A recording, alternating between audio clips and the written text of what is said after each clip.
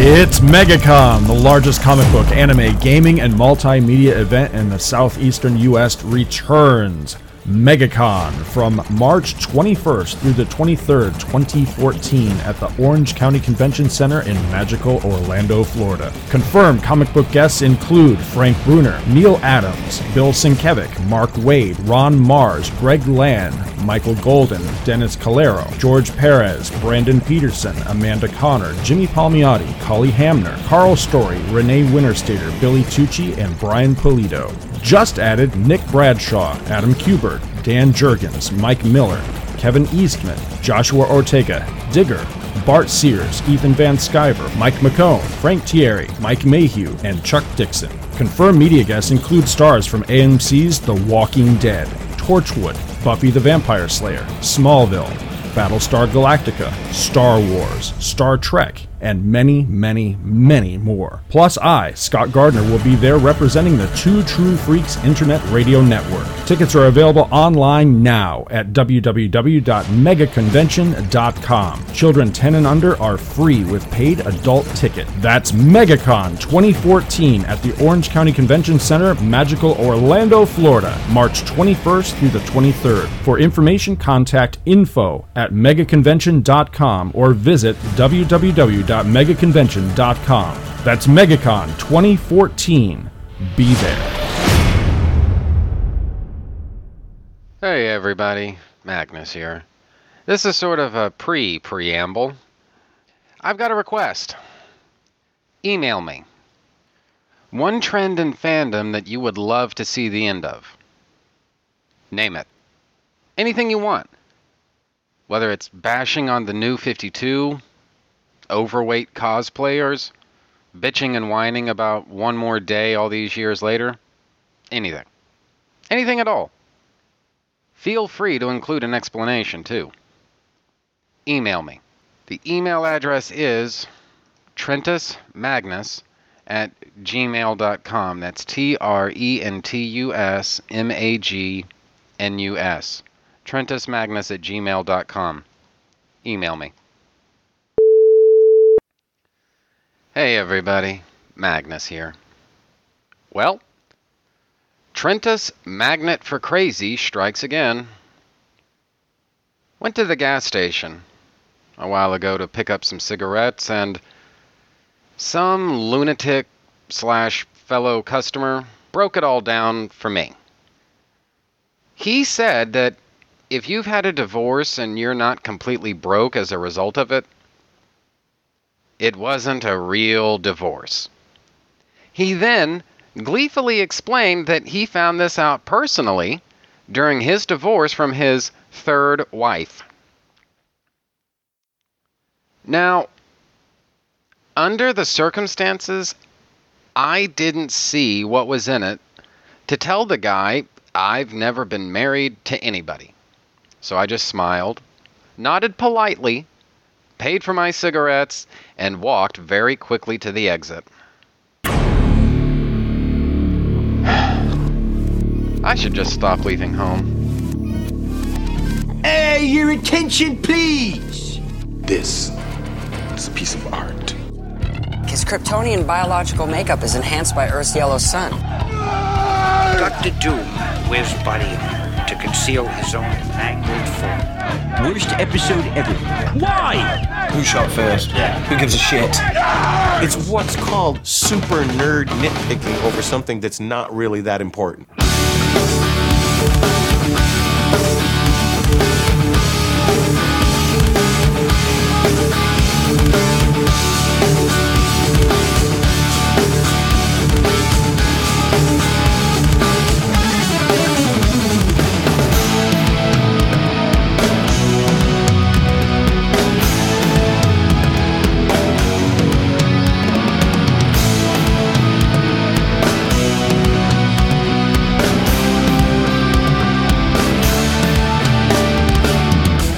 Welcome back to Trentus Magnus Punches Reality. I'm your host Magnus, and around here I write and review poetry. But I'm taking a break from that today to talk about something special. Along for the ride once again is Chris Honeywell, who's joining me during a break from an African safari. So, how you doing, Chris? My third safari. I'm doing good. Yeah, you bagged any lions, or what is it you're out there for? I hit them with tranquilizer darts because I'm a softie. Oh, all right, taking the more humanitarian thing. All right, so what's the outcome then for the lion or whatever you're hunting? I attach cameras to them, and I'm hoping to become rich with viral videos. I figure if people like kitty cat videos, they're gonna love my lion videos because they're just kitty cats but bigger. Mm-hmm. So I figure I should get like 5 to 10 times more hits on those. So look out for those. Well, it makes sense. I mean, you're probably going to hit that snuff film segment of the market, so I guess that makes sense. I'm hoping. Not yet, but, I'm hoping something's going to go down. I mean, we've got a few gazelles and stuff like that, but not a roaming native or someone out on safari. That's what I've always... I always wanted to do a show called Get 'Em. Mm-hmm. And it would almost be like when animals attack, but it would be more focused and sympathetic to the animals. Right. Because usually it's humans doing incredibly stupid things around wild animals that get attacked. So, and this one would just have voiceover of me going, oh, get him, get him, get him, get him, get him, get him. Well, that reminds me of something. Did you ever see that special, When People Attack? It's basically just a collection, a sort of montage of people basically getting into fist fights, right? Where one person is the clear aggressor, and maybe he wins the fight, maybe he loses the fight, but I swear to God, it's like I'm the only one who saw this, and I thought it was freaking hilarious, because on the one hand, it's sort of a parody of all that, but it's still hitting the same market, when people attack. As if people aren't animals anyway. Yeah, well, I don't know about that. Well, anyway, as we said last week, we're taking a break in our review of love poems and sonnets from the Roman Empire to talk about comics. Not just any comic. No, this is the Big Book of Hoaxes from DC's Paradox Press, released in September of 1996 and written by Carl, this is a mouthful. How do you pronounce this? Carl Safakis? Yes, it's some Greek name. That's as close as I could really come, I would think. All right. There's probably some little squiggle in the pronunciation to it, but that's as close as I think us Americans are going to get. Oh, fair enough. So you got Carl Safakis, Tom Peyer, Robert Lauren Fleming, Carl Posey, and others, with art by Terry Austin, Ed Hannigan, Joe Orlando, Frank Quitely, Joe Staton, freaking Ty Templeton, and others. The premise here is pretty simple. Most people are willing to believe whatever bullshit they're told, and you just wouldn't believe some of the hoaxes that people have fallen for over the years. Seriously, folks, if you have no faith in your fellow man, this comic book isn't going to do very much to change your mind. No, it's going to shore it right up. Well, and it kind of did that for me.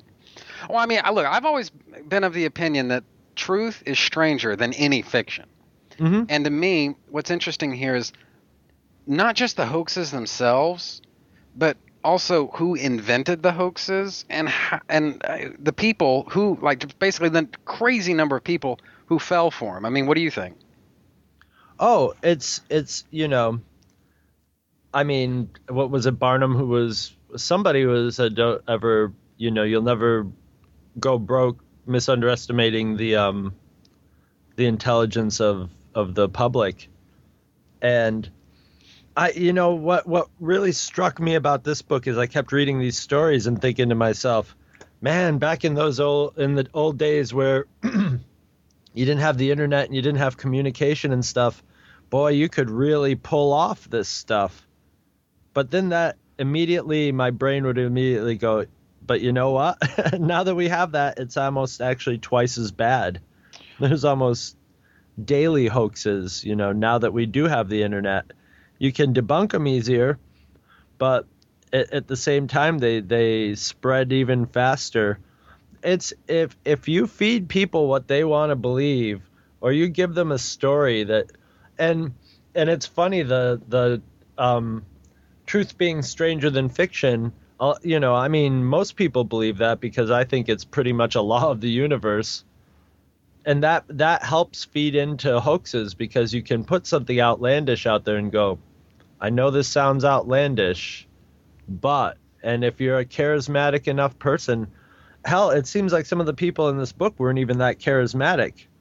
But, you know, if you get a bunch of people who start to believe it, then it's all the easier for other people to believe it, and off it goes. And it's also a matter of not just naivety or being credulous, it's being lazy and not checking up on stuff.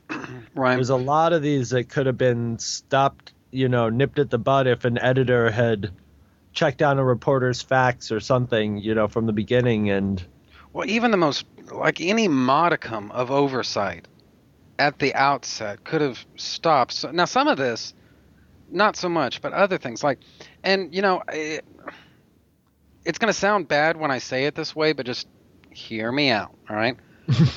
I'm gonna kind of peel back the curtain a little bit. Chris and I were actually supposed to get together last week to record this. Now, what ended up happening was my schedule just got thrown completely out the window, and a lot of things that I hadn't been planning for just kind of came up on me just out of nowhere. It sucks, but it happens, right? And you know, Chris was a good sport about it, and so we just rescheduled it to tonight. Now, in between, Paul Walker died. Right, between those two things, he passed away, and this isn't to make fun of that or pick on him or anything. It's just I'm only bringing this up to illustrate a point.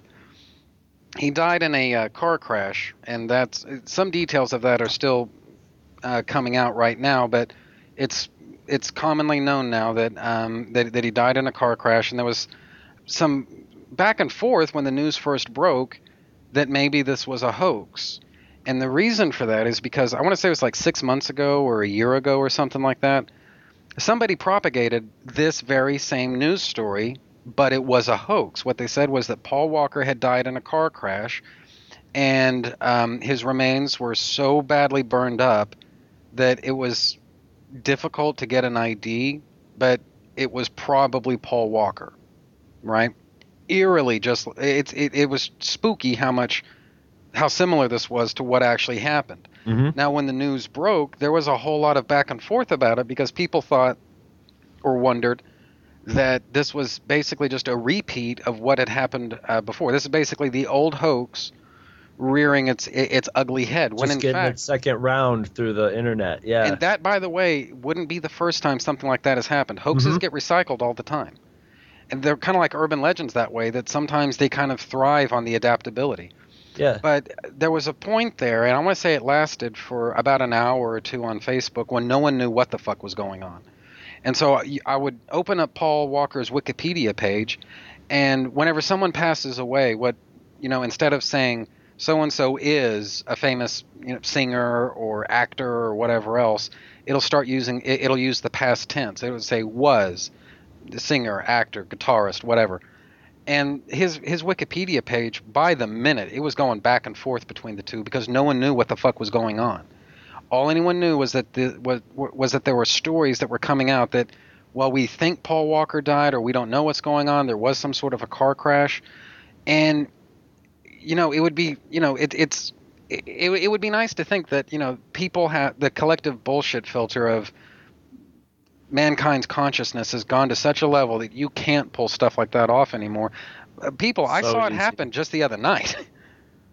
So easy. Yeah. Well, and and while I was doing a little research for this episode and did a little I was doing a little bit tonight, there was, during that whole thing, somebody posted pictures of him like in a hospital bed with like a tube up his nose, but kind of smiling. And it's like, there's reports that he's dead and that he was burned to a crisp, but that's kind of funny because here he is alive and intact in his hospital bed. Don't believe what you hear on the internet, which they were, is a bold-faced lie and the truth at the same time. It's a little Kirk computer killer. But, yeah, so they did a sort of reverse thing where they were actually hoaxing that he was still alive, too, which that's really ghoulish, because that would be really horrible if the family saw it and was like, oh my god, oh good, this was only another hoax, and then it turned out that he was really dead or something. But yeah, That's unforgivable, it happens every day on the internet, you know. I mean, recently they just had the big viral thing with the waitress who got the letter on her credit card. You know, she said, here's what they wrote on the credit card, and it was something about her being a lesbian, and they didn't support her lifestyle, so they weren't going to tip her. Oh, right, yeah. And then the people who were in there actually saw that and then said, well, actually, here's our credit card report where we did tip her, and here's our copy of with the tip on it. And it turned out it was a complete hoax for attention, and it turned out that this girl is always, you know, sort of sounds like she's a habitual liar. Yeah. So every day there's a news story. Well, right, but sometimes it's not even a story. Like sometimes, and don't tell me you haven't seen these on Facebook, right? Again, I don't want to be partisan about this, except to say that both sides, and that's as specific as I want to get, both sides of the argument have these little cutesy internet memes where they have these sort of gotcha facts that if you actually compare them, in some cases, in the best of cases, the most you can say is that there's a germ of truth to it. Right. But at the same time, there are some nuances to it. There are some complications. They're not really giving you the full story. Yeah. And those are like the really good ones, the best ones. The ones that are just horrible are the ones that they just completely fucking make the whole thing up, you know? Like, Bill Clinton rapes babies. Now, I'm not saying he does, and I'm not saying that meme is out there, but I'm saying something that fucking stupid. Bill Clinton, one of the most famous people in the entire world. You mean to tell me that he goes around... No, come on, people, you know? But you see stupid shit like that on the internet, and I shudder to think, I mean, if this book were to come out today, there are not enough pages for it. There is not enough pages to print all of the bullshit that has all these hoaxes and stuff that have gone on just in the last 5 years. You cannot make a book big enough. I'm sorry. Oh, yeah. I mean, this book is so out of date, they missed the Bubble Boy. Or not Bubble Boy, Balloon Boy. Come on, that was one of the great ones recently. Grunge Speak was another great one. Do you remember that? Yes, I remember. But yeah, you need to define it. But yeah, I know exactly what that is. People just made a bunch of shit up. Yeah, they interviewed somebody, you know, and they found some, you know, musician in a grunge band, and they asked them, you know, and they said, oh yeah, we have our own language, and just started making shit up, which, you know, gets published in the paper as, here's Grunge Speak. I'm sure there were a million things like that during the hippie days too. Here's how the hippies talk, you know, or here's some crazy things the hippies do, and it basically was some guy on acid just going, oh yeah, we do this and this, and then we do this and this. Just the alien autopsy. Oh yeah. Do you remember manbeef.com? Man Beef? Oh yeah. I guess I'm blanking on that one. That was about, I think it was like 2001, right around there. I was working in a restaurant at the time, and one of the other cooks had found it on the internet. Now, don't ask me why he was somehow found manbeef.com. Probably somebody told him about it, but it was not a gay porn site like you would think.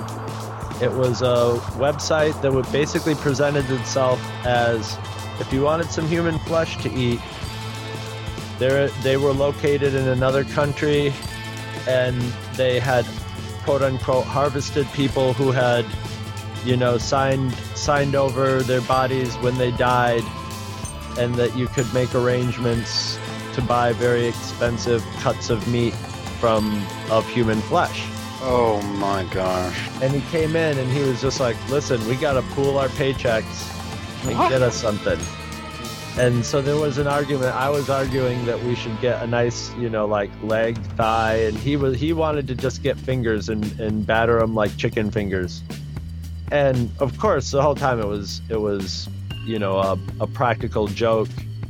But and you know, it didn't have prices on it. It was like, we can't really discuss prices on the website, but here's an address, you can, you know, and once we talk to you and find out that you're serious and have the money to do this, then we'll talk turkey or, man beef, actually. Right. And all that. And that got taken down by somebody, by either their, whoever was hosting it or whatever, but they ended up getting taken down, and it got exposed as being, just a performance artist sort of thing. But, yeah, I was going along with it because I knew even if it was real, there's no way we were going to afford it, but I don't know. If those were the circumstances, if it was a legitimately harvested body, maybe I might have a couple fingers, I honestly cannot relate to that, but I'll simply smile and say, okay. I'm just really happy we're not in the same room right now, so. Yeah, there was a time that I took the dump, and then there's a time that I admit that I would try cannibalism if it was... Wow, so we are breaking new ground here. All right. Well, in general, what I can say, and God, we almost 20 minutes into this thing, and we still haven't even gotten into the... But one of the things that, as I was reading this book, that kind of hit me was, you made a remark in the Big Book of Urban Legends show that we did. Okay. You basically, you and a friend of yours, I think his name is Vargas. You said that yes. The two of you basically developed this principle when it came specifically to urban legends, but I think it kind of has broader application than that. The untrue but believable. Right, and principle. Some of these I want to be careful how I say it, because I don't want to make it sound like these things had credibility to me even as I read them. Some of them didn't, but other ones, the first story, this was about Fritz Kreisler, the one who basically falsified a bunch of classical music pieces. Mm-hmm. I love that. Yeah, that was a good story. The other one, though, that really seemed to me not believable in the sense that I was buying into it as I read it, but more from the angle that I could see how people bought it, was the one right after that, Billy Tipton. Billy Tipton's Secret. Mm-hmm. And this is on page number 9, where basically there's this big famous jazz musician, Billy Tipton. He goes out, he makes his name, big in the big band scene, gets married, they adopt some kids and stuff, and then when Billy Tipton dies, comes out that he is not a he is in fact a she. And when you just read the story and you're looking at this, it's kind of easy to see how you could cover something like that up if you were careful. If you were careful enough, I can kind of. So I don't mean like believable from the angle that I would have bought into this myself, or rather, I was buying into this. Let's mention that Billy Tipton got married and had adopted kids, right? And lived a full life, basically, sort of. Right. Died early, but. And yeah, and so it's one of those things that on the one hand, I can see how stuff like that I can totally buy, I can buy that, people would believe things like that. And, things like art scams, and there's plenty of those, mm-hmm. Believe me. Well, there was this guy, I think he called it his wife was a painter, Disambitionist art by this guy, Paul Jordan. And his wife basically was an artist, mm-hmm. and she kept getting panned because she wasn't modern enough. And this was in the early 1900s. And he decided, I'm just going to fake some paintings, give myself a fake name, and just make these paintings and see what anybody says. And he left them around his house, and a picture of one of them got to a famous French art critic, and they were like, we want more of this guy's paintings. And he started becoming celebrated for these really crude, he was purposely being crude and just he knew nothing, using the worst, oldest paints, and became quite famous before he finally, said, look, I just did this to show that, people may not be looking for talent. They just, the critics might be talking out their asses. I love stuff like that. I love the guy who's like, they were panning his music. He's like, all right, I'll just tell them it's the classics and see how stupid they ate it all. Now, he was probably good enough to where he could pass it off as the classics. And I'm always of the opinion that, you know, when you see artists, you're like, oh my God, these artists are on this pedestal. They were people just like you. So if they came up with stuff like that, this guy could come up with. But I love that, you know, even a lot of times when these scams get exposed, the critics and stuff are hesitant to admit that it was a scam because they don't want to be outed as not knowing what they were talking about, you know? Right, yeah, it's their credibility Love on it. the line, too. Mm-hmm. Well, what Chris and I agreed to was that we were going to talk about 2 or 3 stories apiece. I mean, you have to understand, this comic is something like 200 some pages long or something like that. Yeah. So as with everything else with these big books, there's really no way to cover everything all in one go. There's close to 100 stories in it, you know, individual stories. They're all usually about 2 pages long. Right. And as with, you know, the other ones, or rather unlike the other ones, Urban Legends kind of dealt with ideas. And the Big Book of Conspiracies, there were plenty of stories in there, and so again, you're faced with a situation where you can't really tackle everything. This is actually ideas and stories. It's it's basically setting up characters, real people, but characters, and it has to tell you who they are, what they did, and then what ended up happening to them. And it's really too much to go into all of it, but what what Chris and I agreed to was that we were going to talk about 2 or 3 of these and then just try to lightning round through all the rest of them as best we could. And so would you like to go first, or do you want me to go first? Oh, you go ahead. All right. My first story is the one that really stood out to me is the autobiography of Howard Hughes from page 18. First off, Howard Hughes is just an interesting guy from beginning to end. If you've seen The Aviator, I think you've probably got a pretty decent idea about that. But I think what he's probably going to be most remembered for is not just being a really smart and rich guy. He's going to be remembered for being a really smart, rich, and paranoid fucking batshit crazy guy. Yep, hermit. And so... fingernails and Santa Claus hair. Right, and then, you know, jars of his own piss in his hotel rooms and all that stuff. You know, I don't even know how true some of that stuff is, but... it's probably pretty true. Or here's another one, like towards the end, like they say that after he died, he had so many broken off syringes in his arms and shoulders and stuff that doctors honestly did not know how he could have been able to function just because of the pain he must have been in. He had just like dozens or hundreds of just broken off syringes and stuff in his arms, and it's just a very fucked up individual. But anyway, obviously there came a point in his career where he just sort of went to ground.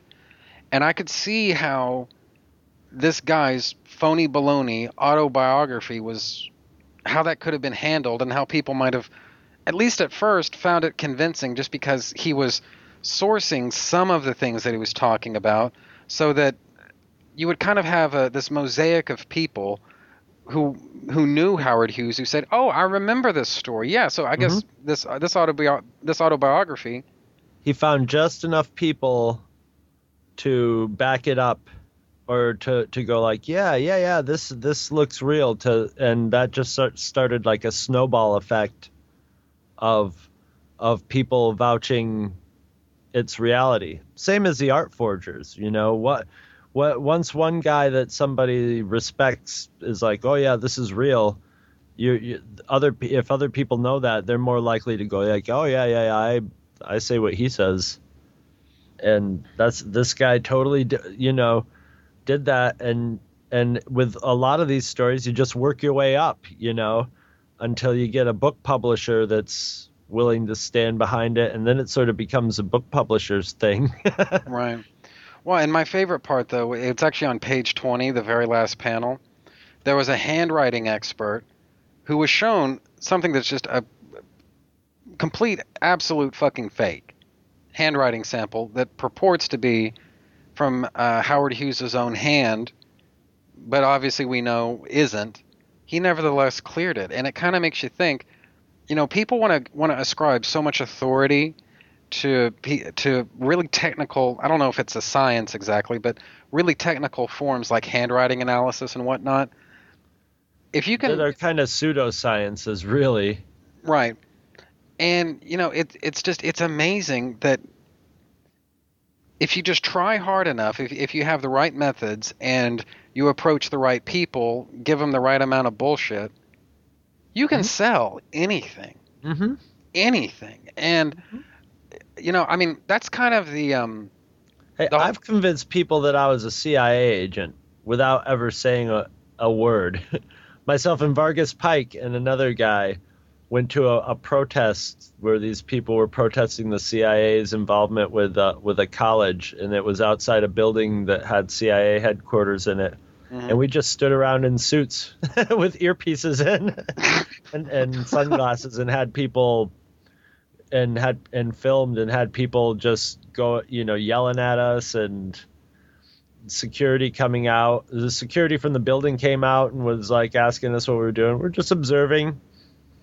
Who are you working for? We aren't working for anybody. We're just private citizens. Sure you are.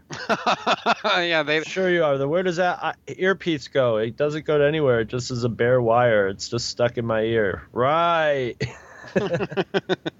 That's great. So we were actually we were actually working against that, but still nobody. We were doing it as a pair. We were wearing sneakers and stuff. We were only so close. We were just trying to make a joking statement on paranoia, and at the same time, the people that we were trying to it just totally turned into everybody becoming paranoid just by the fact that there were guys in suits there, and you could not convince them that you weren't up to something. So people want stories like this. People want that stuff, Yeah. They desire it. Well, and in the case of the Howard Hughes thing, it's kind of interesting that, I guess, number one, that it took Howard Hughes himself to debunk it, because I mean, my hat is off. This guy chose the right person. If you're going to attempt to write a complete bullshit autobiography about somebody, Howard Hughes is a pretty good choice. I mean, yeah, the odds were pretty slim he was going to do anything about it or even find out about it. Right, and even then, to dispute it at all. Well, anyway, the other thing, though, and this, maybe I've just been living under a rock. Everybody knew this, and I didn't. But what I did not know was that was the Richard Nixon angle of all of this that ended up indirectly, inadvertently, causing the break-in at the Watergate Hotel that ended up, as we all know, toppling Richard Nixon's presidency. Or at least the cover-up of the robbery. And I did not know that those two things were ever related. I'd known that someone, I didn't know the details until I read the story, but I knew that there was a point when someone tried to falsify an autobiography for Howard Hughes, and obviously everybody knows about Watergate. That's just part of the lexicon now. Mm-hmm. Never knew those two things were linked, and I just thought it was, again, truth is stranger than any fiction. Yeah, exactly. Now, do you want to go next, or do you want me to just finish up my my little selection of stories here? Yeah. Let's go through your three. I'm waiting on the hand grenade. Oh, okay. I can't wait. Oh, okay. The next one, and this isn't the hand grenade. War of the Worlds is page 34, and again, this is a sort of obvious one that I think a lot of people know about. But the reason I chose this was, yeah, it's a straight-up classic, and it's arguably, if you view the performing arts as, I'm trying to think of the best way to put it, an opportunity to potentially troll your audience, this is one of the greats in all of history, where you basically turned an entire city upside down. The first Blair Witch Project. Well, yeah. Well, in that case, though, I mean, it wasn't really just one thing. There was an orchestrated campaign behind this. I mean, whereas with or behind Blair Witch, whereas with Right. War of the Worlds, They had no idea that it would go like it did. I don't think. right, and then that kind of leads into a. I'm not trying to challenge it so much as I'm just trying to open up the conversation and ask, is it really accurate to call that a hoax? I mean, was that really what Orson Welles intended? I don't know. I remember as a kid I'd heard about this so much, and I was a big H.G. Wells fan. My parents bought me like a big collected book of H.G. Wells, and I remember reading War of the Worlds and hearing about the radio show. And I remember finding in our school library they had all these old radio shows, including War of the Worlds. So I was like, couldn't believe I was going to get to listen to it. And I was so disappointed because at the very beginning of it, you know, they come right out and say, this is a radio, you know, this is a fictional radio play simulation. This is not, you know, they put their disclaimers on it. And the version I heard was, you know, free of the real commercials. It had the fake, you know, cuts to commercials and stuff. But I heard that also whenever they cut to a commercial break, that they would also say, you know, you're listening to a production of, you know, a theatrical production. And it didn't matter. I mean, at the same time, also, there's no... we live in the day where we have just the... I guess it's not even thought of as a luxury now, but to where if you turn on... Even if you turn on your cable, if you have digital cable and you're like, what the hell's going on? You can back it up, you know, and see what's going on. Back in these days, if you turned on the radio, you just sort of caught whatever was going, and that was it. And so I guess a lot of people could have come into it and missed those. But I also think it's one of those things where it might not have been as huge of a deal when it happened as in when it hit the press. Right. Because it also made a great story in the press, too. So I think the press has also blown it right up, you know. Nobody actually killed themselves or stuff, you know, and the stories are like there's people ready to kill themselves and all that may or may not be true.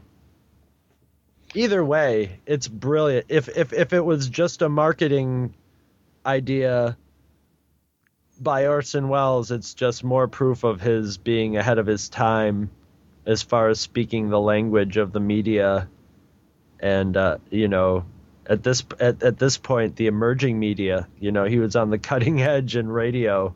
Yes, he was. Anyway, so that's really the most I had to say about it. I just wanted to, you know, basically just put it out there that, you know, I'm not sure. Because to me, if you're going to propagate, to me, the word hoax, there's a difference between hoax and misunderstanding. That's why they're spelled differently. And there's intent with a hoax. Exactly. Whereas something that just got misunderstood, and I think really what this comes down to is interpretation. He basically wanted to do the story of War of the Worlds as a sort of news bulletin kind of thing. And, you know, again, hats off to him for originality. But like you said, it's one of those, it was an idea that was so far ahead of its time, like that if you were to do it, the most I can think of to relate it to in our day would be those little interstitials that were in Starship Troopers, those little patriotic, or actually, you know what, maybe a better thing would be those little bullshit news updates from the first RoboCop movie. I don't know what it is about Paul Verhoeven, whatever. Anyway, but the first RoboCop movie where they're constantly doing those satirical commercials and those satirical news updates and everything. I don't think the subsequent movies really captured the same type of flavor of kind of irreverence that the first one did. And maybe it's just not the kind of thing that you can recapture, but that's kind of what it reminded me of, where you're kind of issuing social commentary in the form of these really satirical commercials. And that's kind of what, in a sense, I think Orson Welles was doing here. He was telling the story, and he was interpreting it as a news bulletin, and that was just the vehicle he used to do it. But you could get by with stuff like RoboCop in the 80s when people had a little bit more media savvy. Back when radio was brand new, bleeding edge technology, people didn't necessarily understand the possibilities that it has for telling stories. And I don't know that this is the kind of, first off, I don't think it was intentional, but secondly, I don't think it's repeatable. I don't think you could do something like this again today with any kind of technology. And anyway. There was a television show that I guess had a similar thing with nuclear war. It may have been a British broadcast that had a similar effect where people tuned in and thought that they were watching a real news broadcast. But at that point, you just called the TV station and it got figured out pretty quick. Oh, and okay, so you're not talking about the story that preceded this one, the BBC riot panic? No. Okay. No, this one was like, this one was a commentary on nuclear war. It may have been, I may have been talking about that with Michael Bailey. He may be a fan of that. It's on YouTube. Oh, okay. But it was in the format of, you were watching a TV show and then the news cut in and did a simulation of what would happen if nuclear war had started. All right. My third and final selection was Hearst's Hoaxes from page 60. This basically is it's not a biographical sketch of William Randolph Hearst so much as it's kind of a summation of some of the bullshit that he got up to in his career. Mm-hmm. And it really does run the gamut of a possibility. The things that at least at one point were possible to do with a newspaper as a medium. Well, it's funny because we were just talking about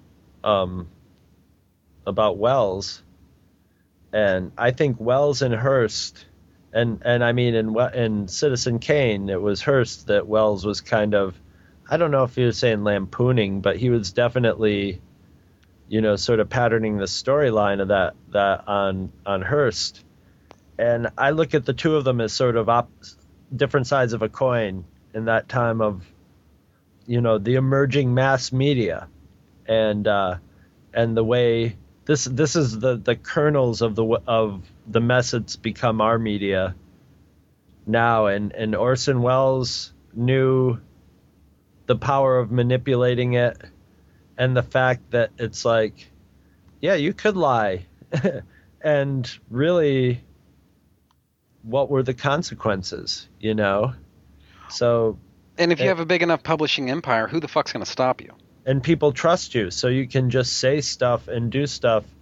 And he got to a point where he was just like, I might as well say stuff and do stuff that that furthers my interests. Well, and in this case, I don't think it's actually specifically mentioned in here, but one of the things from, was it the Big Book of Conspiracy? It was something. It was one of these big books. Now I'm blanking on which one it was, but William Randolph Hearst basically propped up his mistress's movie career, Marion Davies, right? Pretty much propped up her career. I mean, this is, by any standard, she was kind of box office poison. No one cared about her. Her one claim to fame was her sugar daddy, who owned all of these different newspapers and was single-handedly sustaining her career. Because otherwise her career would have come and gone, and she wouldn't even have been a blip on the radar. The only reason we remember her at all is because she was shagging William Randolph Hearst, and he's what kept her in business. But you kind of touched upon this a while ago, and this is going to be the grenade that I talked about. To me, William Randolph Hearst, this isn't yellow journalism. This isn't journalism gone amok. To me, this is journalism. This is what journalism is.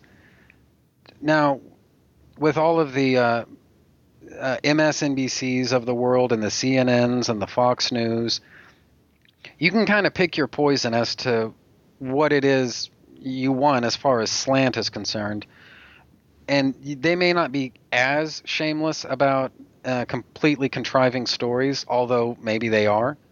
But maybe they're not. But it just feels to me that this whole idea of journalistic objectivity, or journalism as a form of writing where it's just the facts, ma'am, it's not even an ideal. It's fiction. There's no such thing as journalism.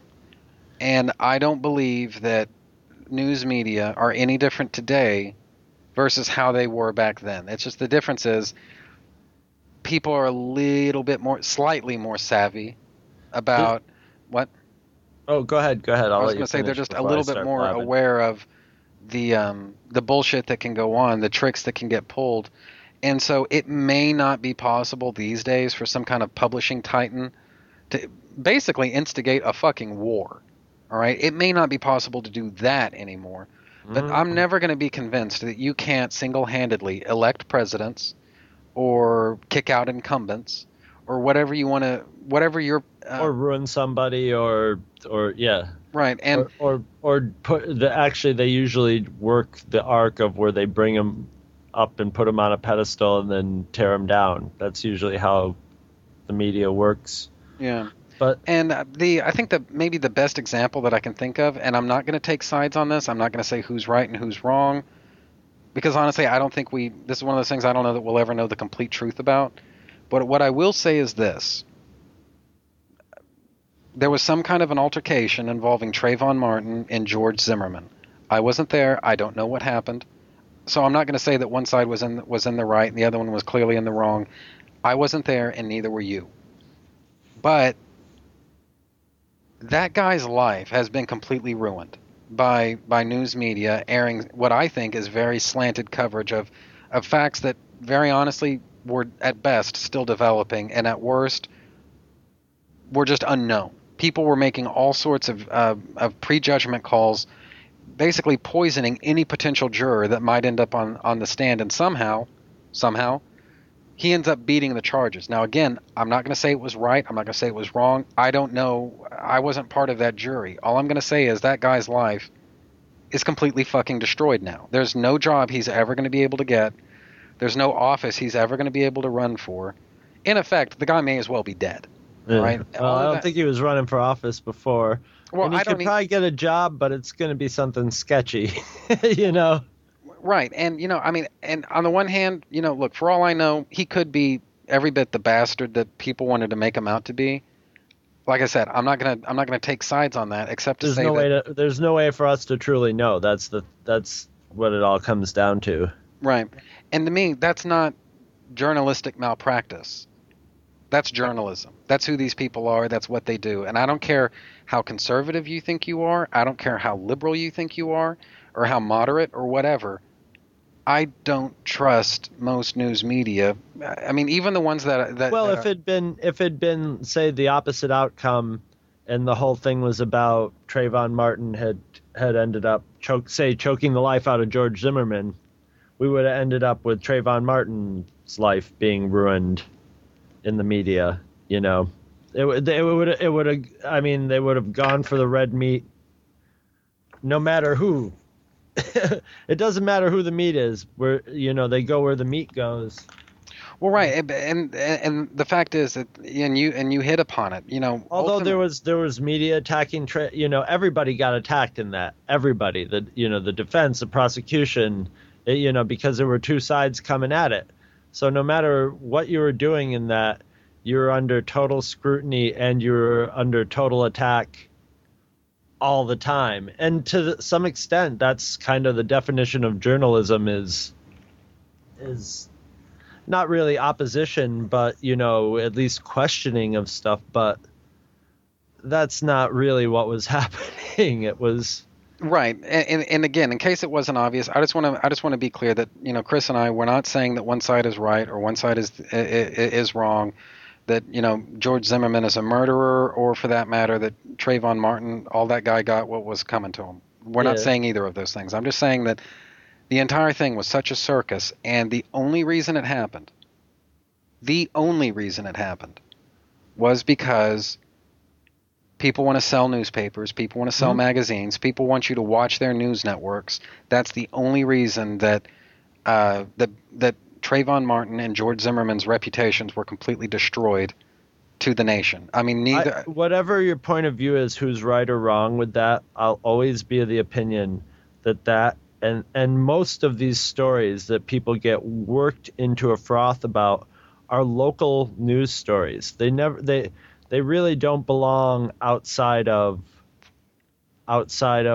that local area as far as interest goes, as far as being of importance to the nation. And I'm not saying that wasn't an important case. I'm saying it wasn't something that you want to turn over into a national case, because that's what happens to stuff like it was. Terry Schiavo is another example of that. But there's any number of horrible murders, like the cannibal guy who ate half the guy's face off. It just makes a lurid story that everybody is going to click on or want to watch or something, so it becomes a national news story. But in fact, in the world of, international politics or something that might actually affect our lives, there's something going on that could be reported on. Meanwhile, they're talking about, the guy who took what are they, bath salts and ate a homeless guy's face. Jesus. Yeah. And that's a national news story. And really, it's really more something for the 6 o'clock local news to go, oh God, that's horrible and stuff. And it actually means something because it's in your town. But that's not. It's the difference between Hearst State. Well, Hearst was in the. I mean, there's never anybody talks about any kind of golden age of journalism in America where those ideals that you were talking about of just the facts is just they're fooling themselves. It was just before Hearst, it was just a series of little tiny newspapers. They were all skewed in all different directions from all different points of view. But it wasn't until Hearst that you started getting a mass media where it would start going not just in the local town, but all over the place, Right. And that's, so this is a kernel of that. So the difference now is we just have a much bigger structure, but they're still going to go for the stories that people, want. And those are the ones that on the surface have the most blood and guts and things to argue about, the things that are going to give you that little emotional crack hit, Right. And, I in some ways I can kind of understand. Like, I don't want to dig up ancient history. And again, I'm not taking sides on this one either, other than to say that I can understand why it is exactly that O.J. Simpson's murder trial is very likely international news, but for sure it's national news. I can totally, because he was a movie star, a sports star, right? And or even Terry Schiavo. There's still the Bush administration had some sort of, I think President Bush he said something. I forget the details. Here I am. They sort of got themselves involved in it, and that sort of brought it up.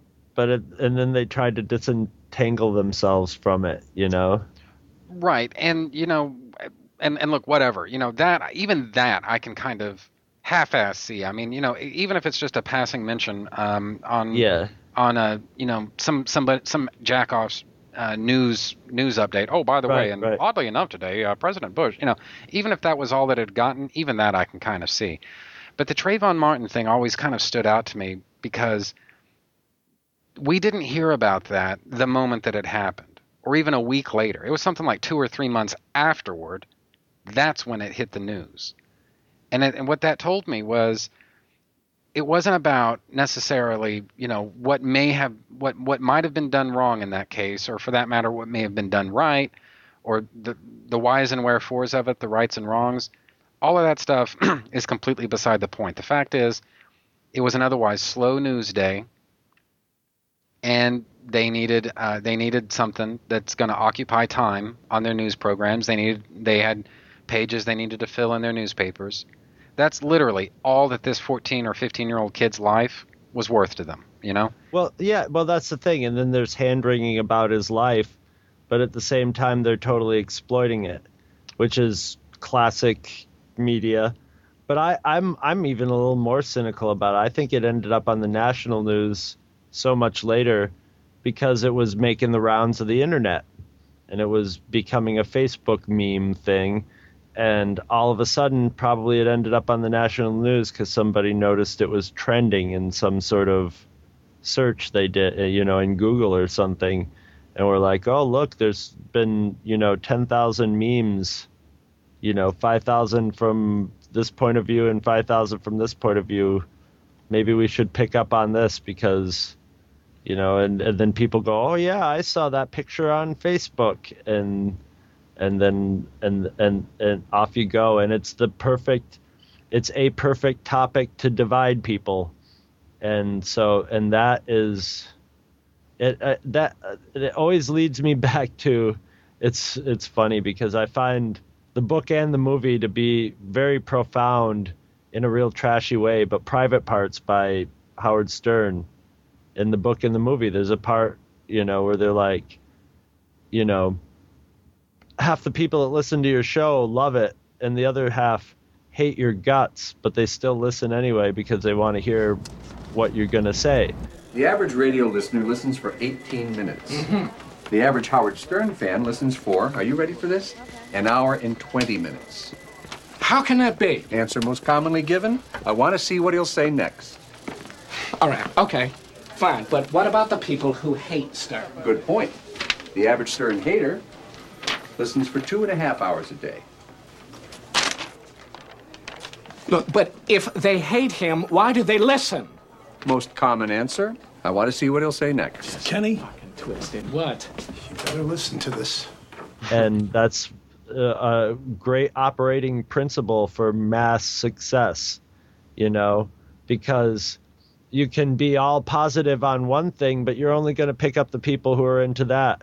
Whereas if you pick something up that people can fight over, that gets like 90% of the audience involved in it, because even, that's why shows, do you remember like Morton Downey Jr., any actual, TV show host that's basically a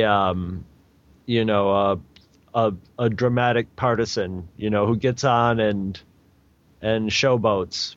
Right. It's just, it's a perfect format because the people who totally disagree with you are still going to watch you, because I think there's an enjoyment to getting all riled up or to getting emotionally involved in something. I think the internet that is in Facebook have distilled it down literally to crack.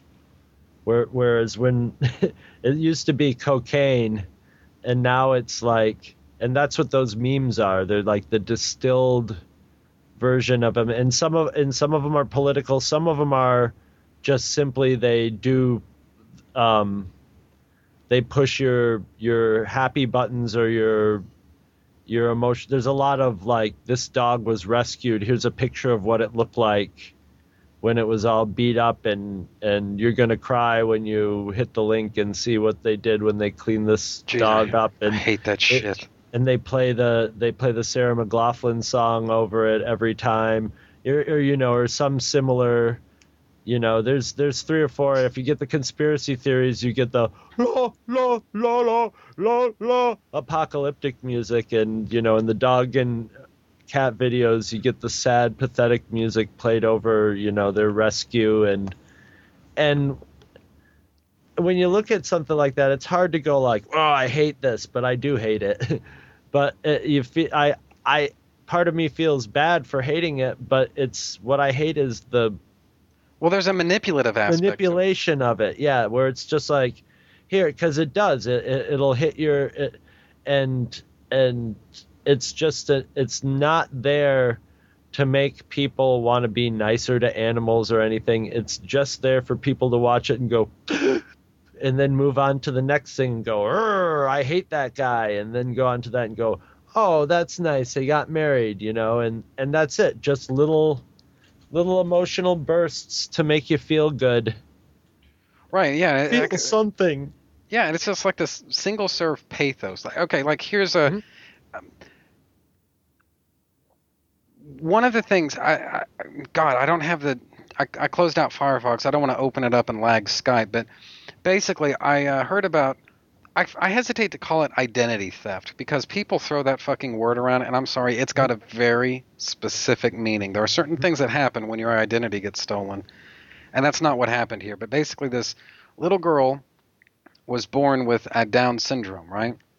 And somebody in Florida, that was their kid, they just put it up on Instagram or one of those things, right? Like, I think I'm familiar. I think I know the story. Yeah. Yeah, and so basically, it's so and so's birthday, like little Kate. It's little Kate's birthday, and she's just having a great old time. And this Down syndrome girl, she just looks, cute as buttons, and her little birthday hat and everything.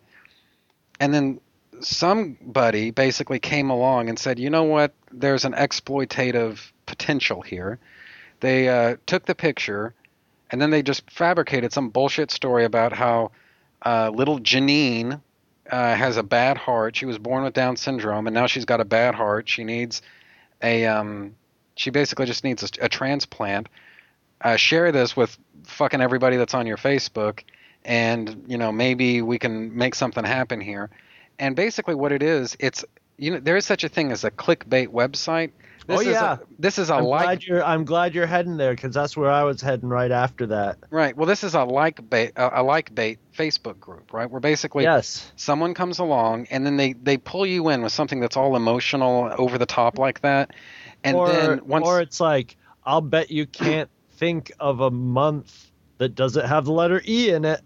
Yeah, like March. Yeah, and once they have a certain number of likes or members or whatever, it basically, the Facebook group will get bought up by somebody, and then changed over to something else, and they have instantly built in 3,000 or however many members. That the original reason they liked that page was because they wanted little Janine to get her heart transplant, and then somebody, knowing how easy it is to play on other people's emotions in this way,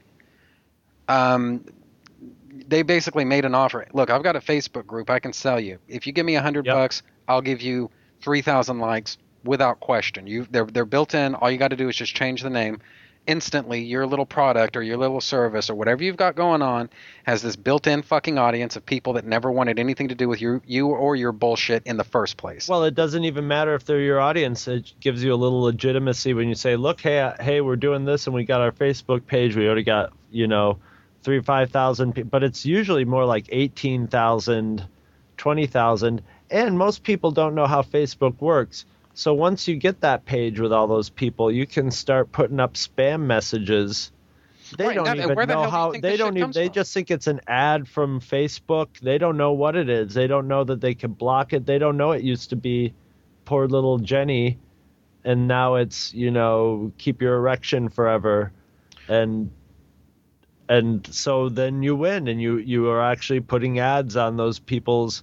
And if they're dumb enough to get in there anyway, they might even buy your erection cream. You never know. Yeah, well, and here's the thing. At the very least, they're not going to have I'm glad you brought that up, because I see that happening every day. I see people that I know that are very intelligent putting stuff like that up because they think they're doing something good, or just like they're thinking, why not? If it could help somebody with Down syndrome who needs an operation, why not just push a button? Well, the why not is because somebody's making a lot of money off it, and it could also turn into other kinds of trouble too. Well, and you know what? For the moment, number one, everything that you just said is absolutely true. Absolutely true. But for the moment, number two, let's just take all that shit off the table. Okay. Are you really that easily manipulated? Is that all it takes to get a rise out of you? Yes. And answer, yes. do you really think that by clicking on share or clicking like or something like that you're somehow going to go on some kind of bullshit moralistic crusade that's going to save the world? Motherfucker, I got some news for you. You're not. It's not going to happen. But I mean, it's this. God, I hate my fucking generation. But it's just this. Any generation that got a hold of the internet would be doing the same thing. People have been shystering each other since we could, get within 5 feet of each other. And what? Oddly enough, that I'm okay with. But this whole idea of, this I'll sit in my office and lead a revolution bullshit, my little home office, and I'm gonna save the world, dude. You want to go out there and save the world? Look, dude, be my guest, all right? But you're not gonna do it. Get to work, yeah. You're not gonna do it sitting in your air conditioned house in front of your computer typing up little fucking. I cannot tell you how many times I've been on various, and believe me, I go to I go to groups of all politicals. I'm the when the Occupy movement happened, I remember for a brief second I thought this is a good idea, and I realized what the Occupy movement needs to do is appeal to everybody. It needs to not be a partisan or represent the left or represent this. It's got to do this. So I started joining groups from all different directions just to see what people were talking about. And then I ended up befriending a lot of the people on it. And I can't remember now where I was going with this. I'm talking myself into a corner. Well, I think what I said was that, look, if you want to save the world, you need to go out there and actually do it. But, yeah. So I would end up on all these Facebook pages with people, vehemently, and I understand arguing and sharpening your teeth of your argument against the opposite side and stuff like this. But then they would start arguing about, the dynamics of their group and doing this and that. And I'm like, no, this is, you guys are in a place right here on Facebook where you can just talk shit. It has nothing to do with the reality of what you're doing. They're like, this person's coming onto the Facebook page and he's subverting the movement. It's like, no, he's not. He's just talking shit on Facebook.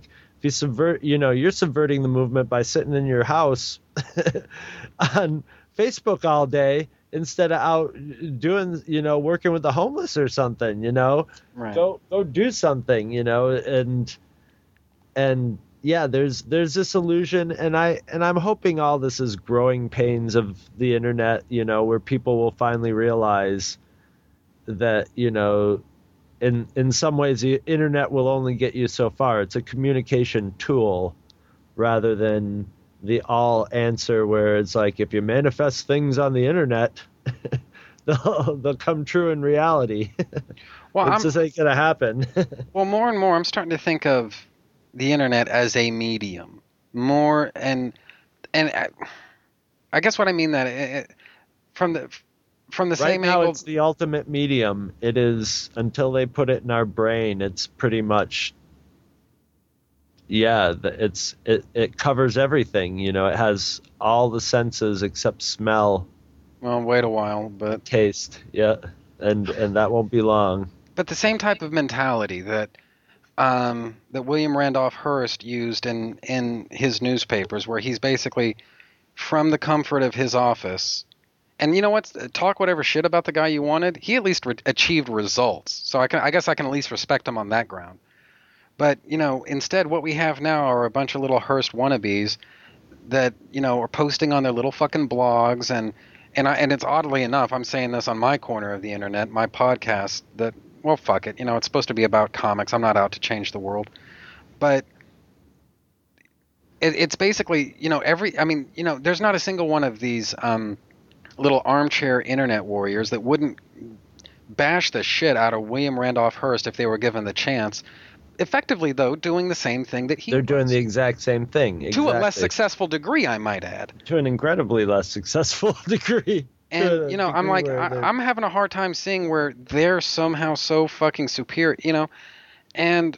No, that's why I never get worked up by what somebody says on the internet, because 90% of the time, anybody who says something, even if it's the most, offensive to my sensibilities or beliefs, I just realize all this person is doing is talking on the internet. They have no power to actually affect what they're talking about.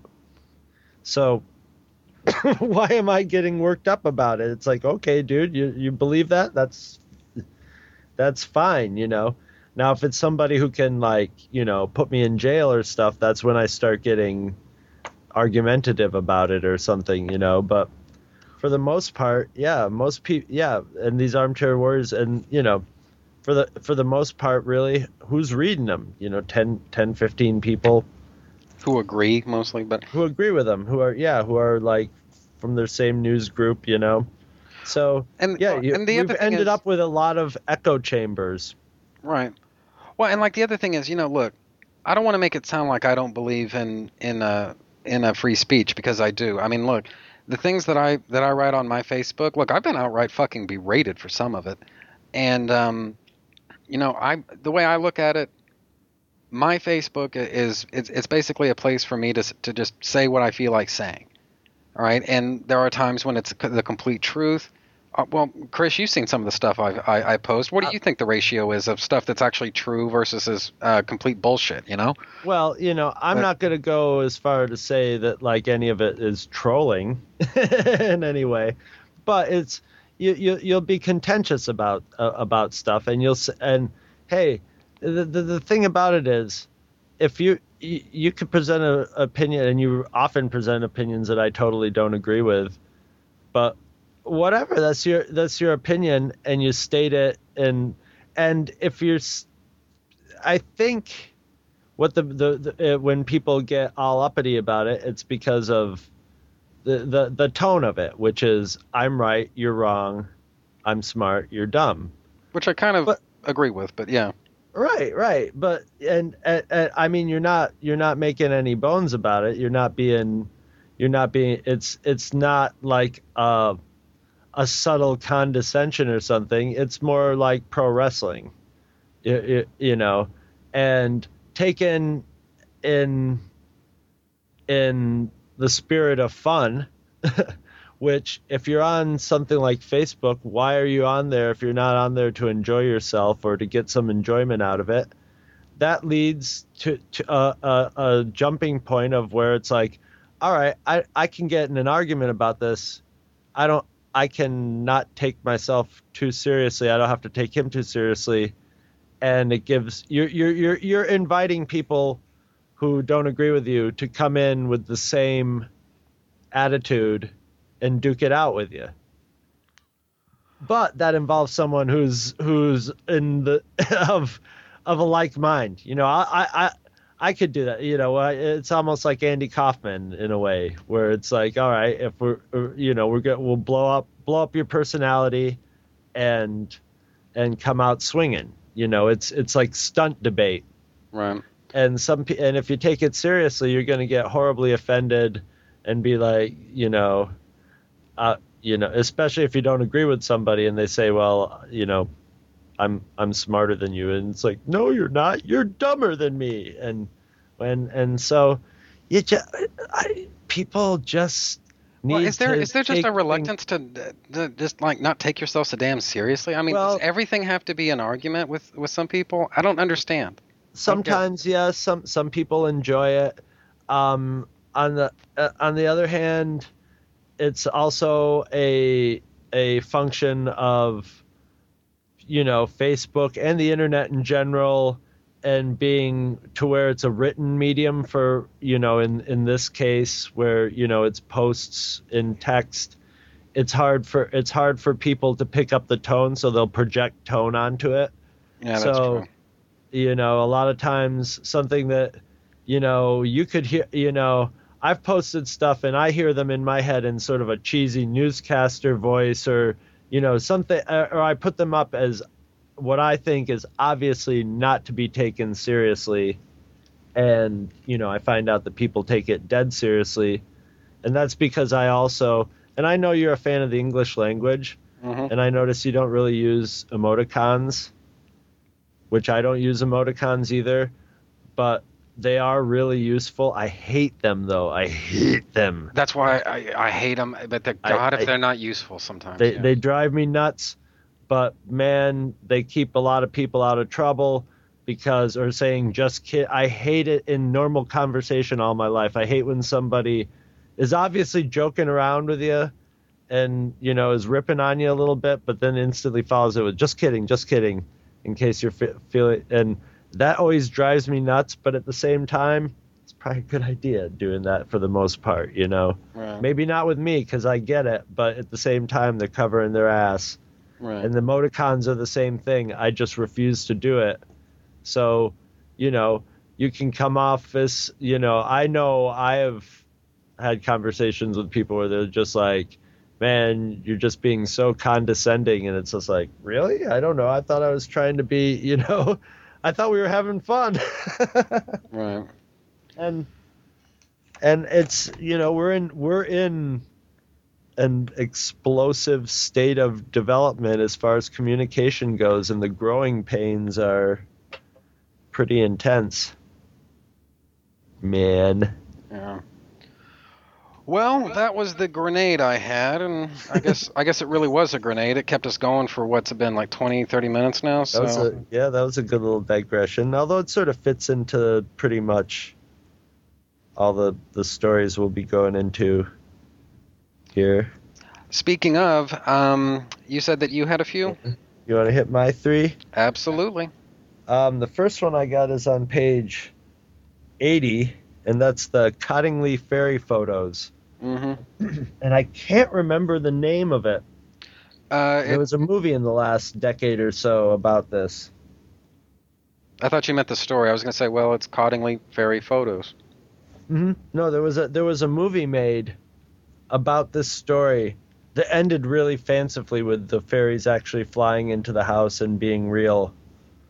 But this is a great story of, just basically two little girls goofing around with too much time on their hands.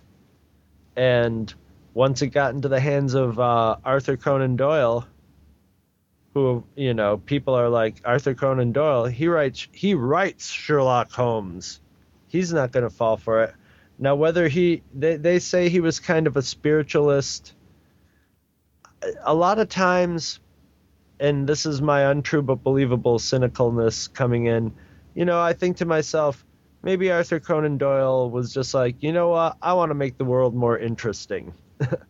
So I'm gonna be a proponent of these fairies, or I'll just, I'm not gonna look into this too much because it's just too good of a story and these pictures are too neat. Because have you ever seen the real fairy pictures? No, I wanted to look at them before we even started recording, but just time got away from me, so no, I never did see those. They're very obviously paper. They're not obviously as in where it looks like they're paper pieces of paper in the picture, mm-hmm. But the depiction of the fairies are obviously pen and ink drawings. They're not real people. They don't have shadows or anything like that. Right. So they're just very obvious these days. Well, and that's something that I wanted to bring up whenever you mentioned that this was one of the stories that you wanted to tackle. This is one of those hoaxes that's very media dependent because I think it would be a lot more difficult to pull something like this off now because, we all have cameras and stuff on our smartphones and stuff, but by the same token, even the we crappiest... all have Photoshop too. Well, right, and I think people... Look, even 10 years ago, you could get by with a lot of Photoshop shenanigans, but these days, the collective bullshit filter has just gone so high, and that people have such, and not to mention the fact that the cameras that most people use these days are of such high quality, that it's a lot harder to pull something like this off. Whereas back whenever you had like these really horrible looking grainy film images that would come along and they would come out of your camera and they just looked at like absolute goat shit. You could make something like, you could falsify fairy pictures or for that matter, touch on stuff we've talked about in the past. You could falsify UFO pictures and things like that. Especially if you really knew what you were doing. Yeah. And nowadays you have to line up pixels and stuff like that if you're going to Photoshop it on a single, And it's a lot harder to get by with this right now. But one of the things, though, that like I said, that just kind of stood out to me about this was that they pretty much hit upon this hoax. And I almost want to put spirit photography in the same category, not to go too far off the subject. But what I've noticed is that a lot of spirit photography tends to be from about this vintage, and it's a little bit easier to exploit a new technology. Right, because it's so undeveloped, the quality of it isn't very high. Whereas people look at it as like this arcane science that nobody's going to fake.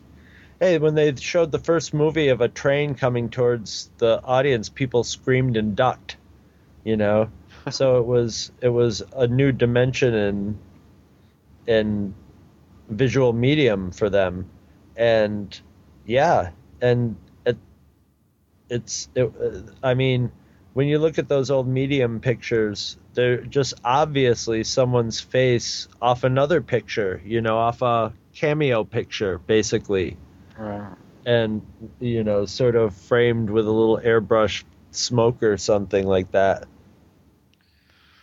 Well, that was the main comment I had about this, that, you know, you could get by with something like that back then.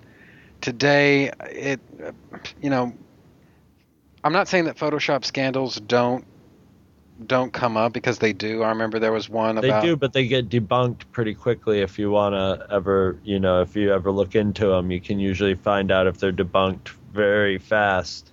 Well, and in some cases, you don't even need to check around online. Any moron that has any kind of familiarity with Photoshop and Photoshop techniques, or even just what nature looks like, you can look at this and think, oh my... There's a few dead giveaways with Photoshop sometimes that you can catch. Yeah. Like one that kind of stands out in my mind, this actually got national attention, was an Israeli fighter jet dropping... Well, in the picture, what we're supposed to believe is that it's just launching all of these rockets at presumably civilian targets, right? And that was supposed to be the scandal. Look, the Israelis are bombing civilians. You know, that's no bueno. Come to find out that, first off, just to look at this picture, no, I don't. I'm sorry, I don't buy it. You know, there's something about I don't know what was changed. I just know something was not right. Yeah. Yeah, there were like three, to the pixel, identical pillars of smoke. Now, for there to even be one instantly is, you know, that's bullshit right there. You don't need to go beyond that. But the minute there are three, I mean, dude, come on. And then come to find out, the original picture, what they're doing is they're dropping flares. And basically they're painting a civilian target saying, hands off, civilians are here, we need to bomb elsewhere.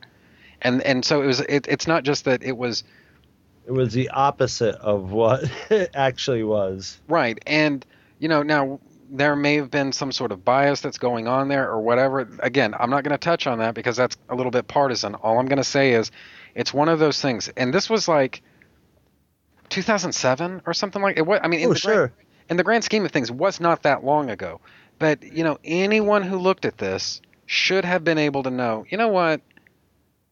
No, there's something here was somehow altered. You don't need to be an expert in order to realize it. It's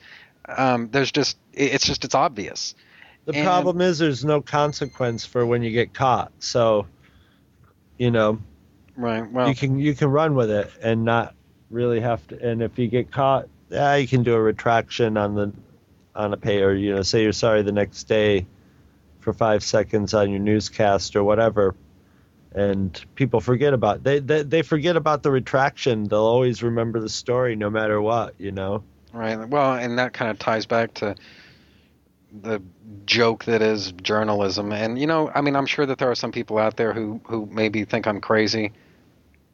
I'm not. I'm right. So, anyway, so that's real journalism is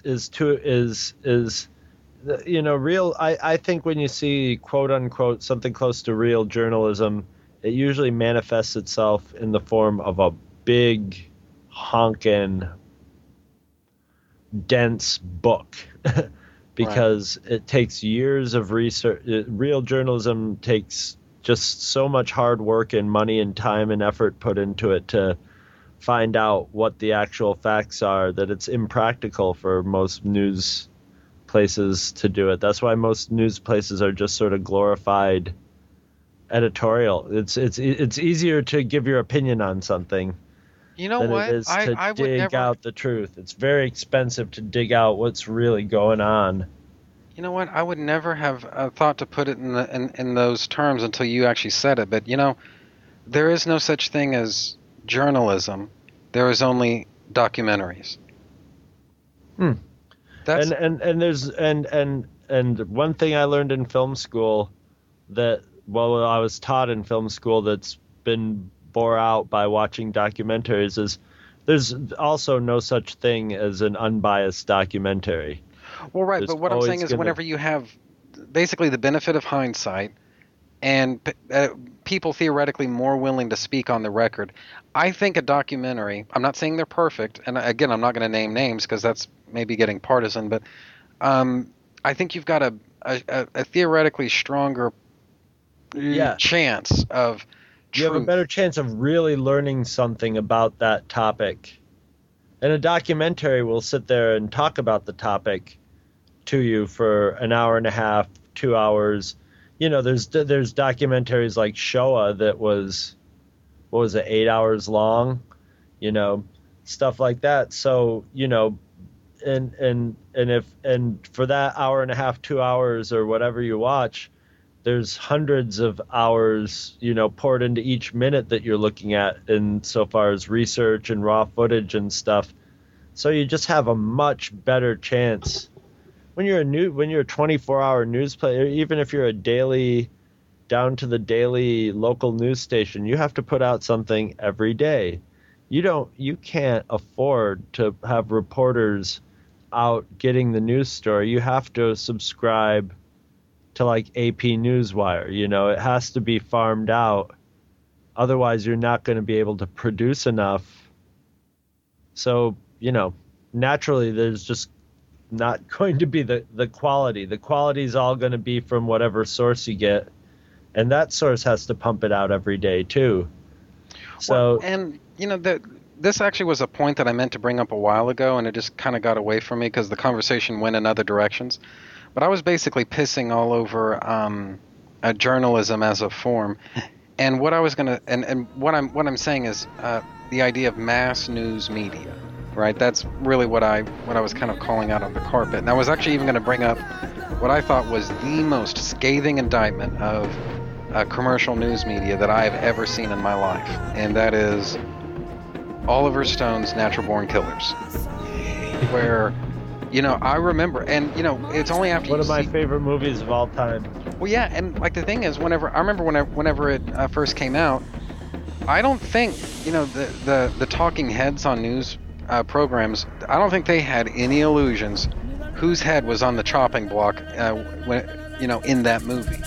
And so, in order to deflect criticism, basically to change the subject, what they did was basically come up with, like, this bullshit angle that the movie promotes violence and murder. And if you see the movie, I don't think that's a reasonable interpretation of what went on. No, but if you talk I totally agree.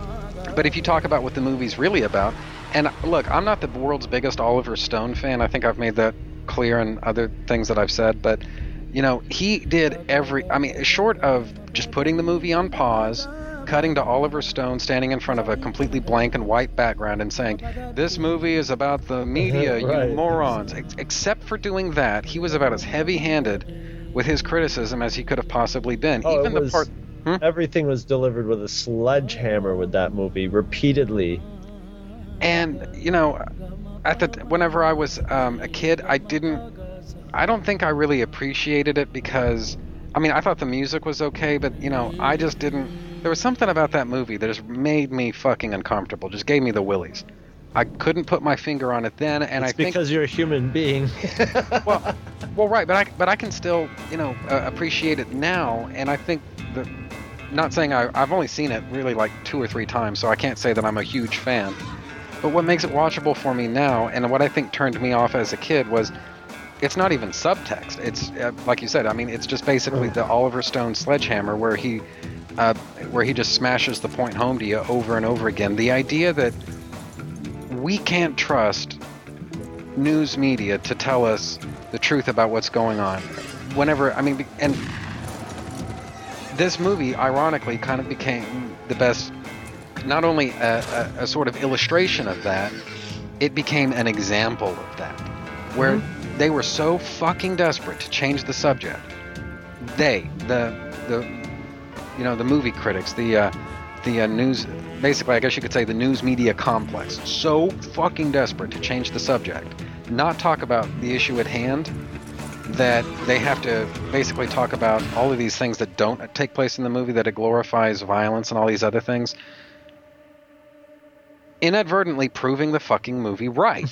Exactly. Well, I think, you see, as a piece of filmmaking, I don't want to say it's disposable, because I almost put it on a Stanley Kubrick level of raw, or somewhere mixed with we were talking on Facebook about Heart of Darkness, Apocalypse Now, sort of on that level of where he had a hot and heavy idea. He probably got a hold of that Quentin Tarantino script, and Kubrick's style was like, got his own idea that tangented off it, because Tarantino's very unhappy with, what that movie, it was nothing like what he originally wrote. Oh, yes, he is. Yeah.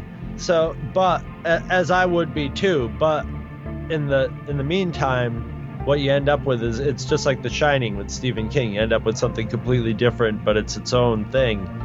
And that was one of the first really successful, and I mean, they've been doing meta things in movies, since like really the 60s. Yeah, Citizen Kane even. But like in the 60s, there was a lot of meta stuff and a lot of turning and talking to the camera and stuff. But this did it in a different way. It was incredibly deft, and it's such a fine line with me, because like what we were talking about earlier is I hate manipulation, but there's different forms of there's manipulation of like, you really think I'm stupid, and then there's the manipulation that he was pulling in this, where he was pulling manipulation on the people who were kind of dumb. He was manipulating the way the media was going to react to it. I mean, watching that that movie in a theater and watching people reacting to the scene with Rodney Dangerfield was one of the peak moments in movie viewing that I ever saw. And it wasn't as much just the movie, this wonderful movie I was watching. It was the effect the movie was having on the audience, which was making it laugh, because they're like, oh my God, it's Rodney Dangerfield, ha ha ha. And he's being this caricatured Rodney Dangerfield who gets progressively more horrifying in what he's saying, but he's doing it in the hey sort of way. So the laughter kept getting more and more uncomfortable till it got to where you realize, okay, Oliver Stone is trying to figure out the point of where people are going to stop laughing and be like, what the hell is going on? First off, you don't tell me anything. You asked my permission. Second, you're not going out in that Hua House dress. You'll end up peddling your ass, you stupid bitch. And third, you're not going out at all. You didn't mow the yard. That piece of shit lawnmower is fine! That's the way you talk in front of your mother? You stupid bitch. You watch your language. Or I'll kick the shit out of you, like I do her. So if your ass is in this house, it's my ass. So you move it upstairs and take a shower.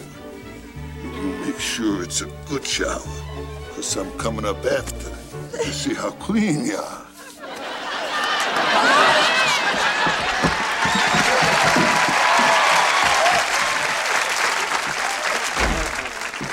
Don't you think you were a little hard on her, Ed? I'll show a little tenderness after I eat. When I get up there, she won't see my face for an hour. Darling, I think you should speak nicely in front of Kevin. Don't think. You're a f***ing idiot. What am I, a bad guy? Did I ever ask you to f*** my friends? Huh? And don't tell me what to do. If it wasn't for me, you'd still be slinging hash in that shithouse and fucking your boss. Oh, that must be Donna. I'll tell her the bad news. Don't let your macaroni get cold, Ed. And then he would switch it into something else. And it was the most amazing manipulation of an audience from one extreme to the other throughout that whole movie. And at the same time making you not really care for the characters, because they're kind of horrifying, disgusting, shallow characters, but at the same time they're the main characters of the movie, so you're sort of rooting for them in an anti-hero way. and at the same time it's tearing up the media, and it's quote unquote glorifying violence. At the same time, the violence is doesn't leave you with an exhilarated feeling. Well, So right, and to me, it's the difference. Brilliant. Yeah, well, it's the difference between like it's the most visceral manipulation. Well, yeah, and like the most gritty and realistic portrayals of violence. I guess if you want to think of it as being sort of like a continuum.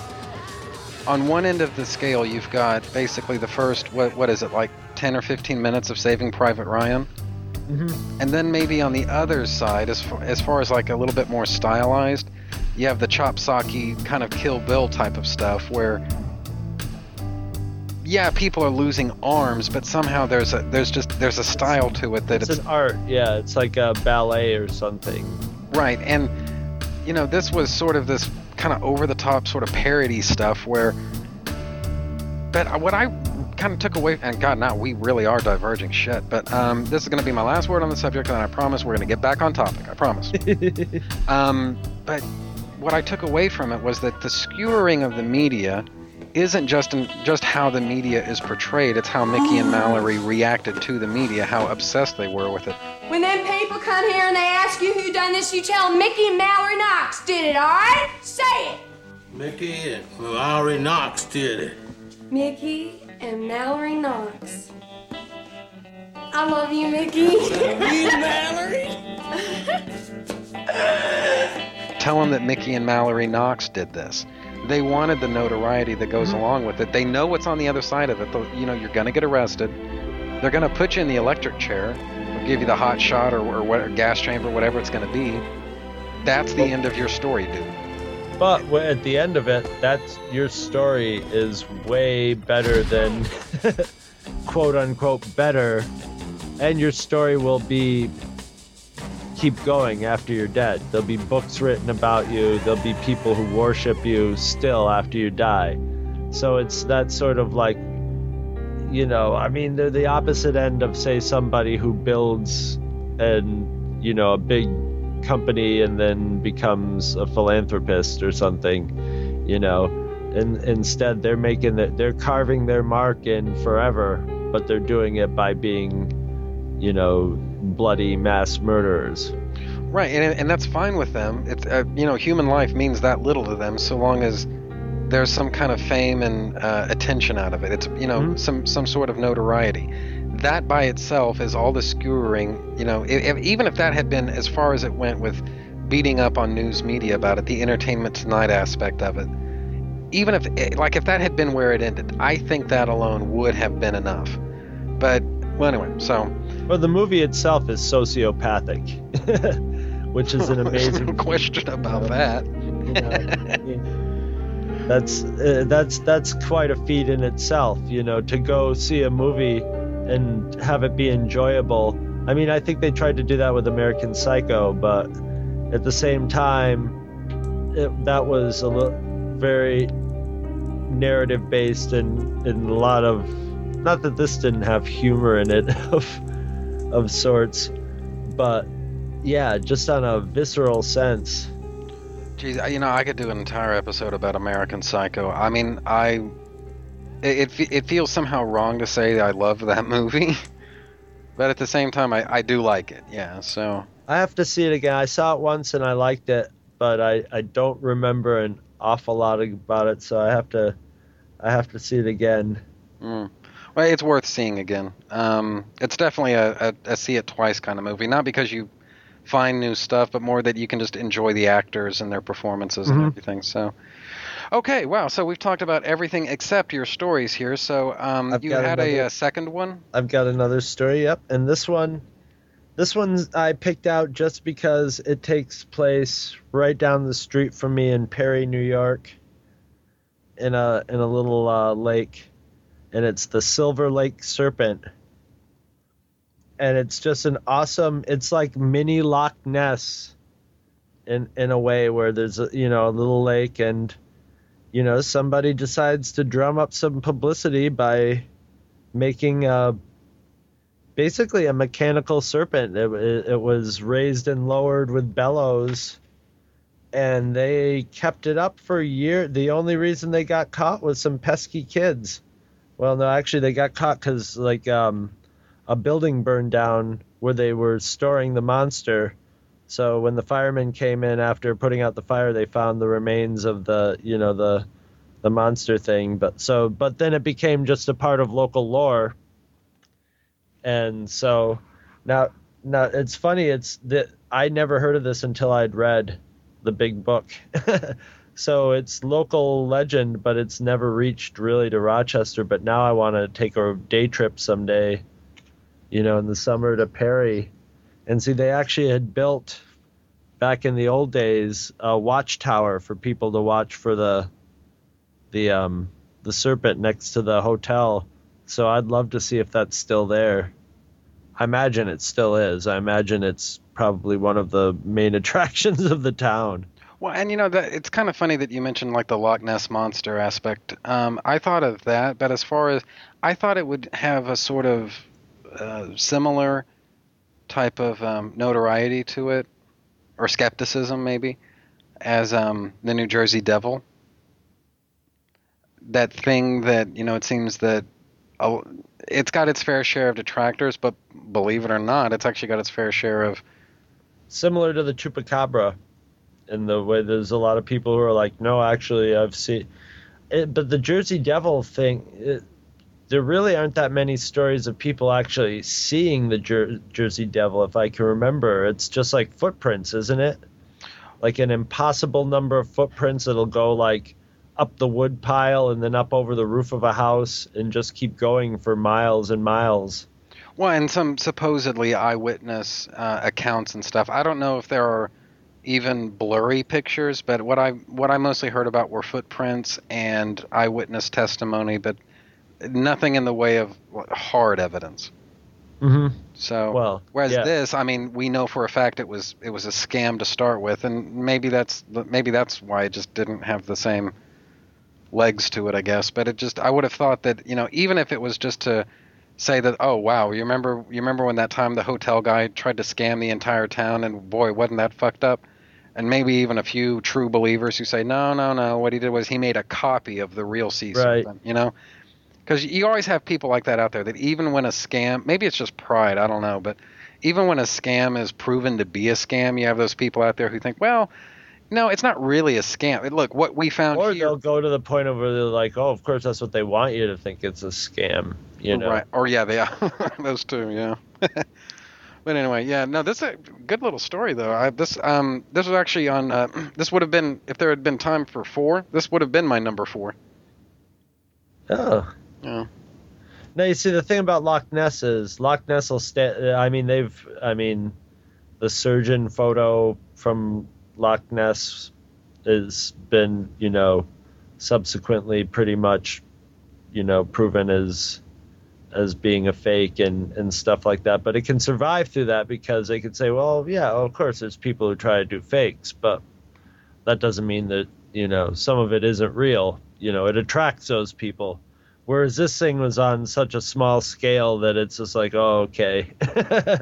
Right. Although there's the Lake Champlain monster which is in the other direction, further away. That's more like on the Vermont border. But I'm trying to think of the name of the Lake Champlain monster. Maybe is it Champ? That's from a different. But is it in this book or something? It's not in this book. On. Oh, well, that could be why. Okay. But it's also another large lake. I remember taking a ferry across it to Vermont once, and there was once I remember seeing this, and I have never been able to find it on YouTube.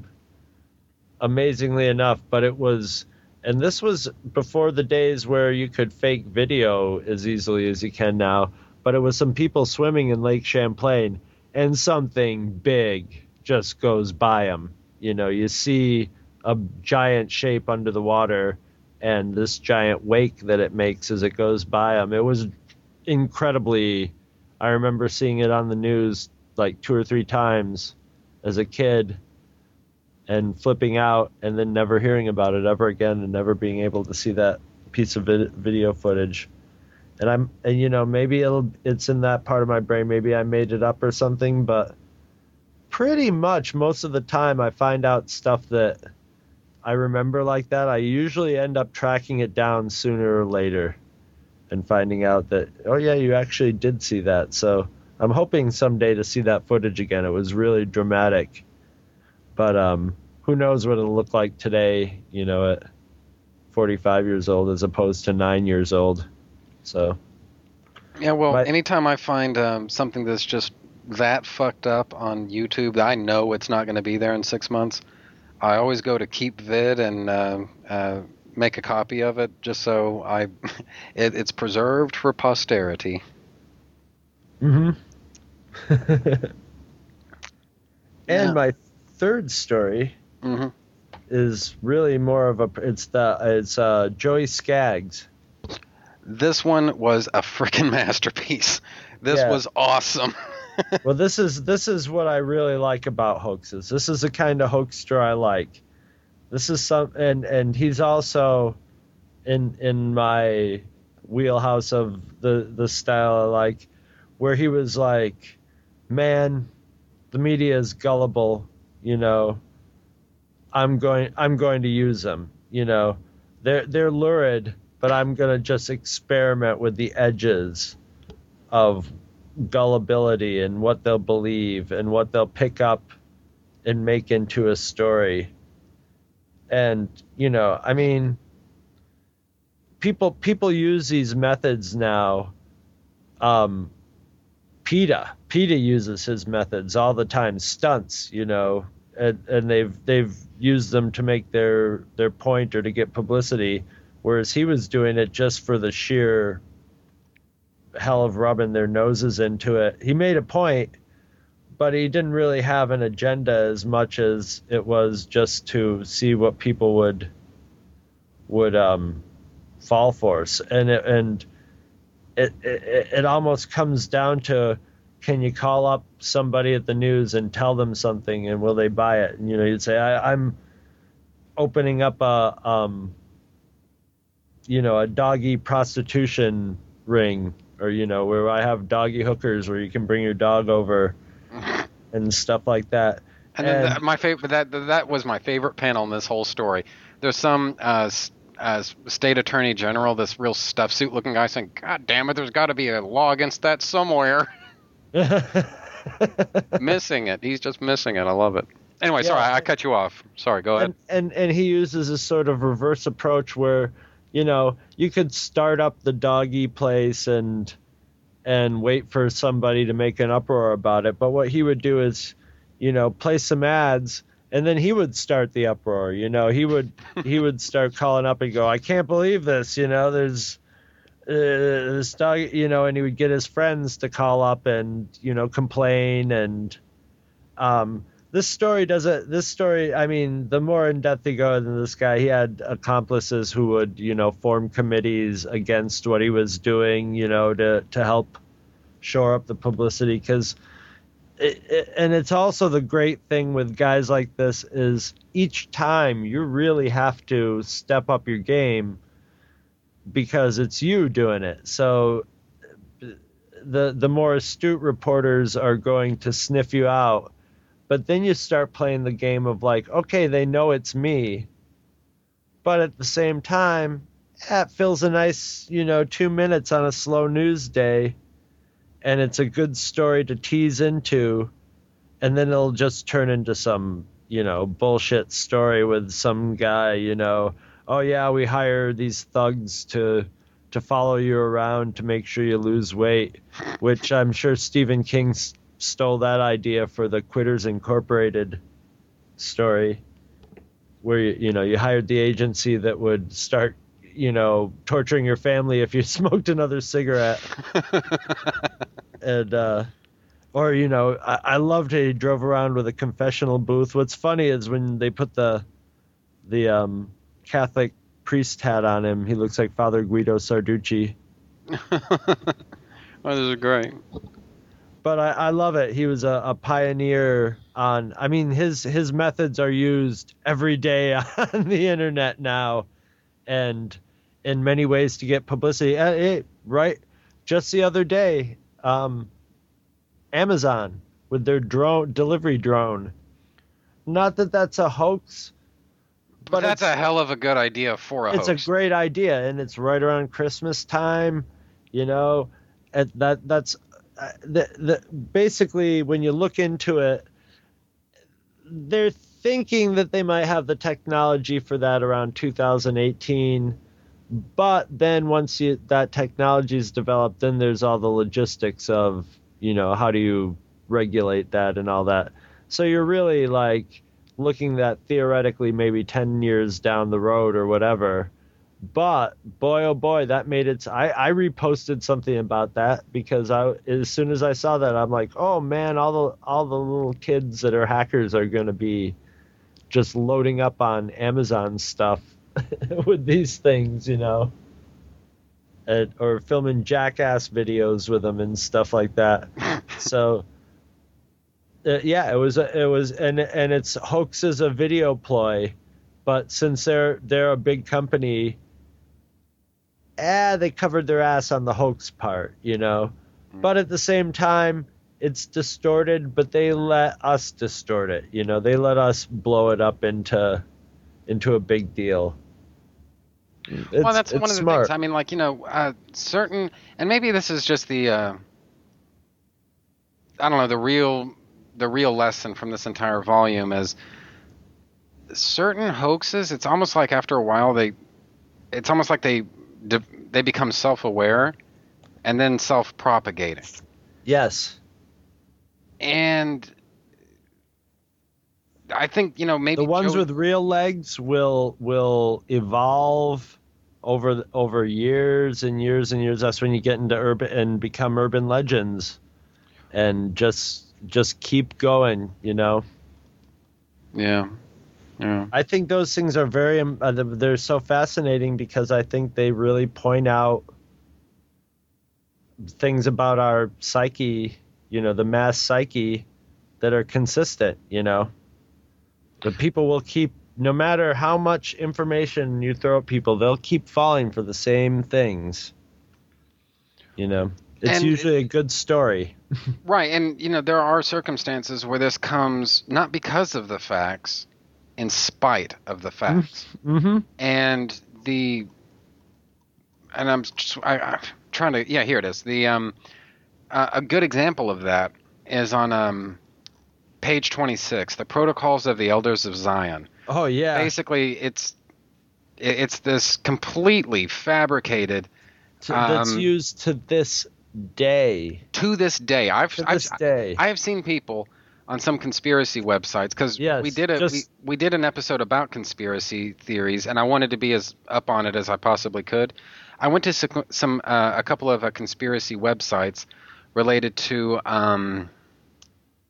God, now I'm blanking on it. What was I looking for? I think it was maybe to do with information about alien autopsies. We ended up not talking about it, or at least not very much. But one of the things that I found, though, was that one of these, of the zillions of options out there for these UFO conspiracy pages, people referencing the Protocols of the Elders of Zion as though this is accepted factual information, when in fact, from beginning to end, the entire point of it was sort of, it's like the opposite of propaganda, where you use this, you basically invent something as basically bullshit evidence to justify scapegoating a particular group of people, in this case, the Jewish race. And it has held on now for over a century, and people still talk about this as though it's real, even though we know for a fact that it's not. Well, I mean, and the fact that people believe that this is the minutes of a meeting with, I don't know actually if the Protocols of Elders of Zion is presented, if it's a meeting a meeting with Satan, as it was, because it was lifted from, was it a story or a play? I thought it had a couple of sources. It wasn't. Yeah, well, yeah, they pieced it together from a bunch of different stuff from fiction, and then so there's where you get your plausible deniability, where it got turned from fiction into this. So you could ultimately blame the people who wrote the stories, but you say, oh, those people wrote them as fiction, which they probably honestly did, although it sounds like they had an axe to grind. Well, yeah, and I'm actually looking at it right now. I finally found it. It said Rakiovsky, I think it's Peter Rakiovsky, copied most of his tract from 2 19th century works of fiction. A Dialogue in Hell, which was a satirical attack on France's Emperor Napoleon III by Maurice Joly, or Jolet, actually. My apologies, Jolet. And then the other one, how the hell do you pronounce this word? Is it Biarritz? B-I-A-R-R-I-T-Z?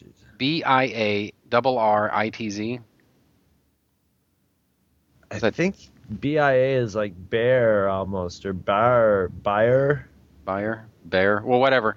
However the hell you pronounce that word. An anti-Semitic novel by Hermann Goethe, Goedsche, written under the pseudonym Sir John Ratcliffe. Because I guess if you make something Anglo enough, it somehow makes it more Put Sir on the front of it, too. That always helps. Yeah.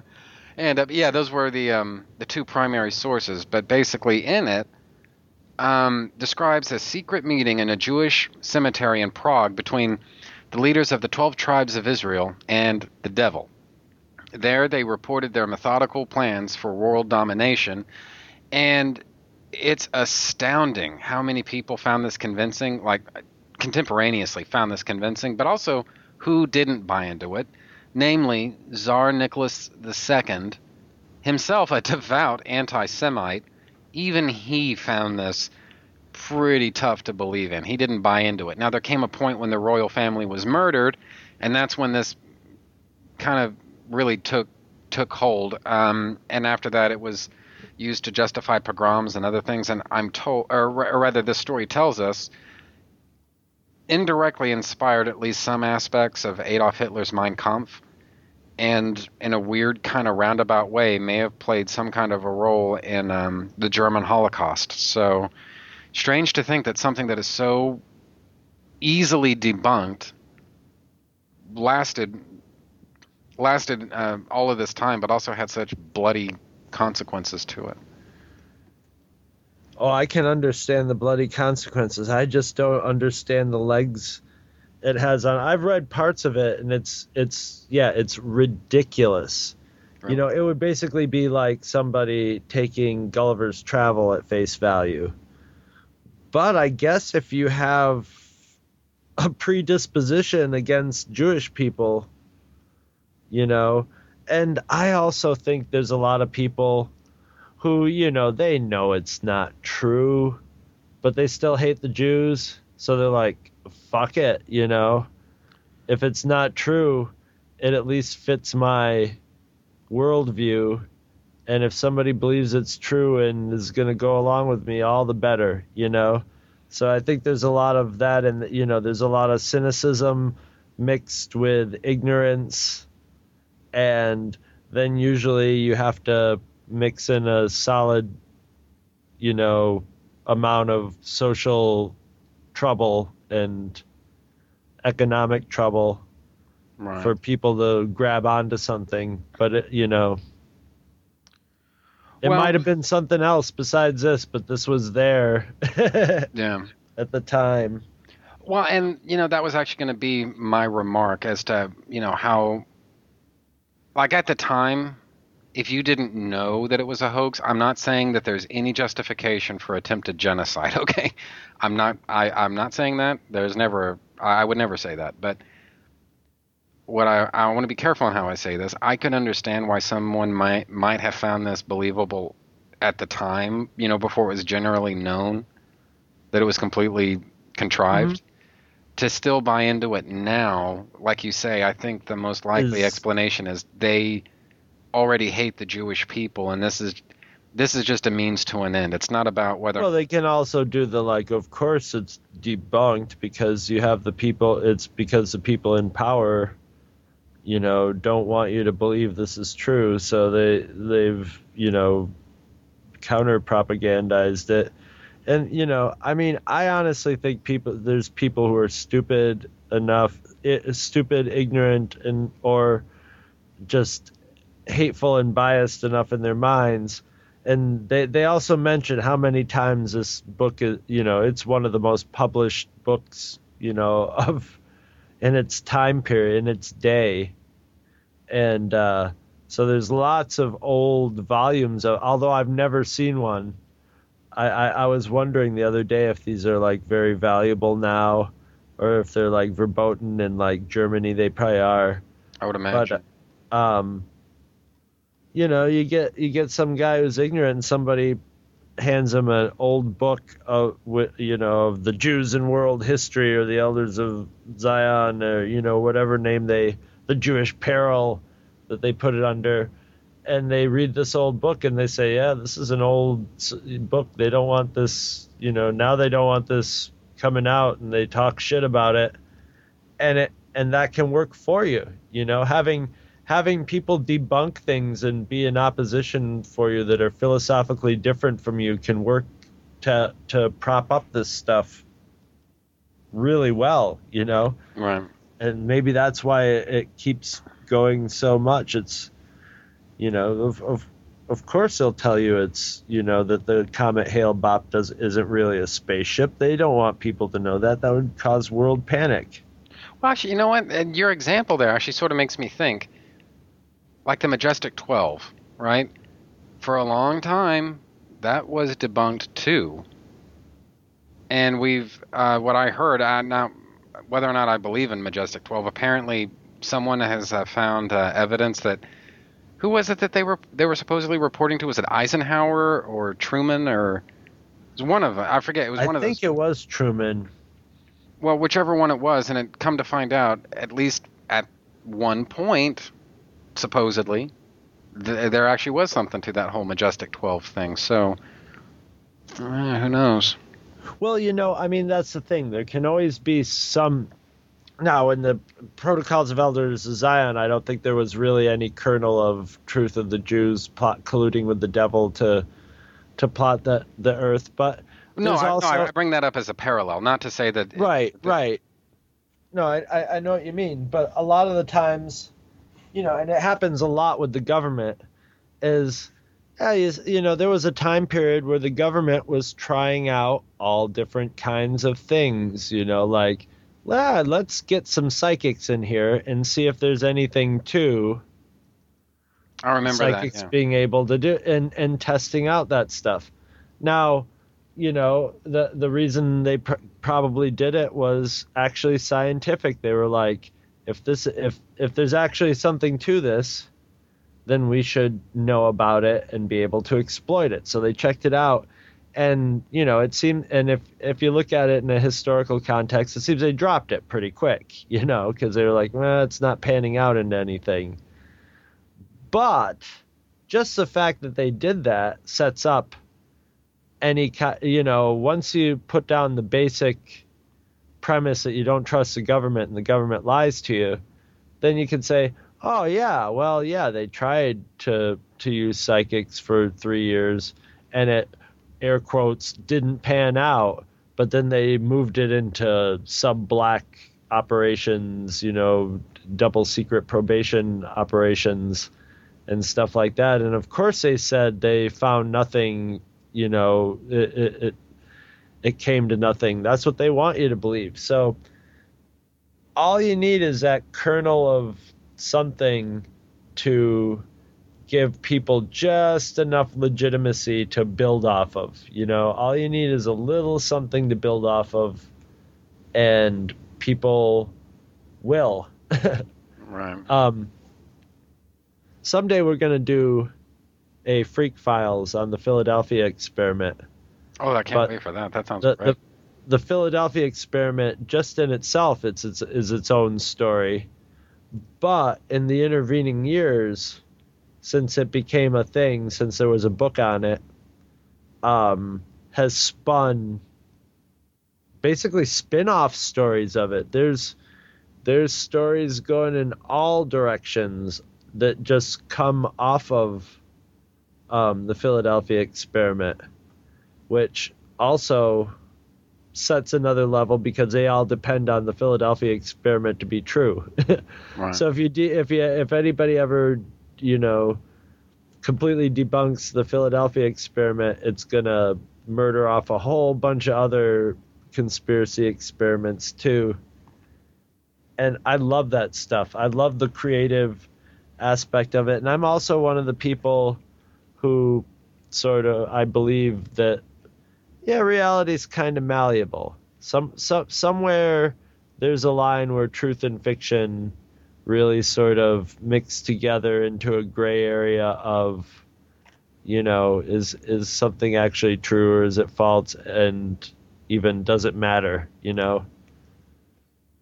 Almost to the point of, what was that Tim Burton movie, Big Fish. Right. It's a great, where sometimes the story almost can trump reality. A good story can trump reality, and whether it's true or not, nobody's even gonna care. They're just gonna want it. Have you heard the Crickets yet? Nope. Have you heard the Crickets yet?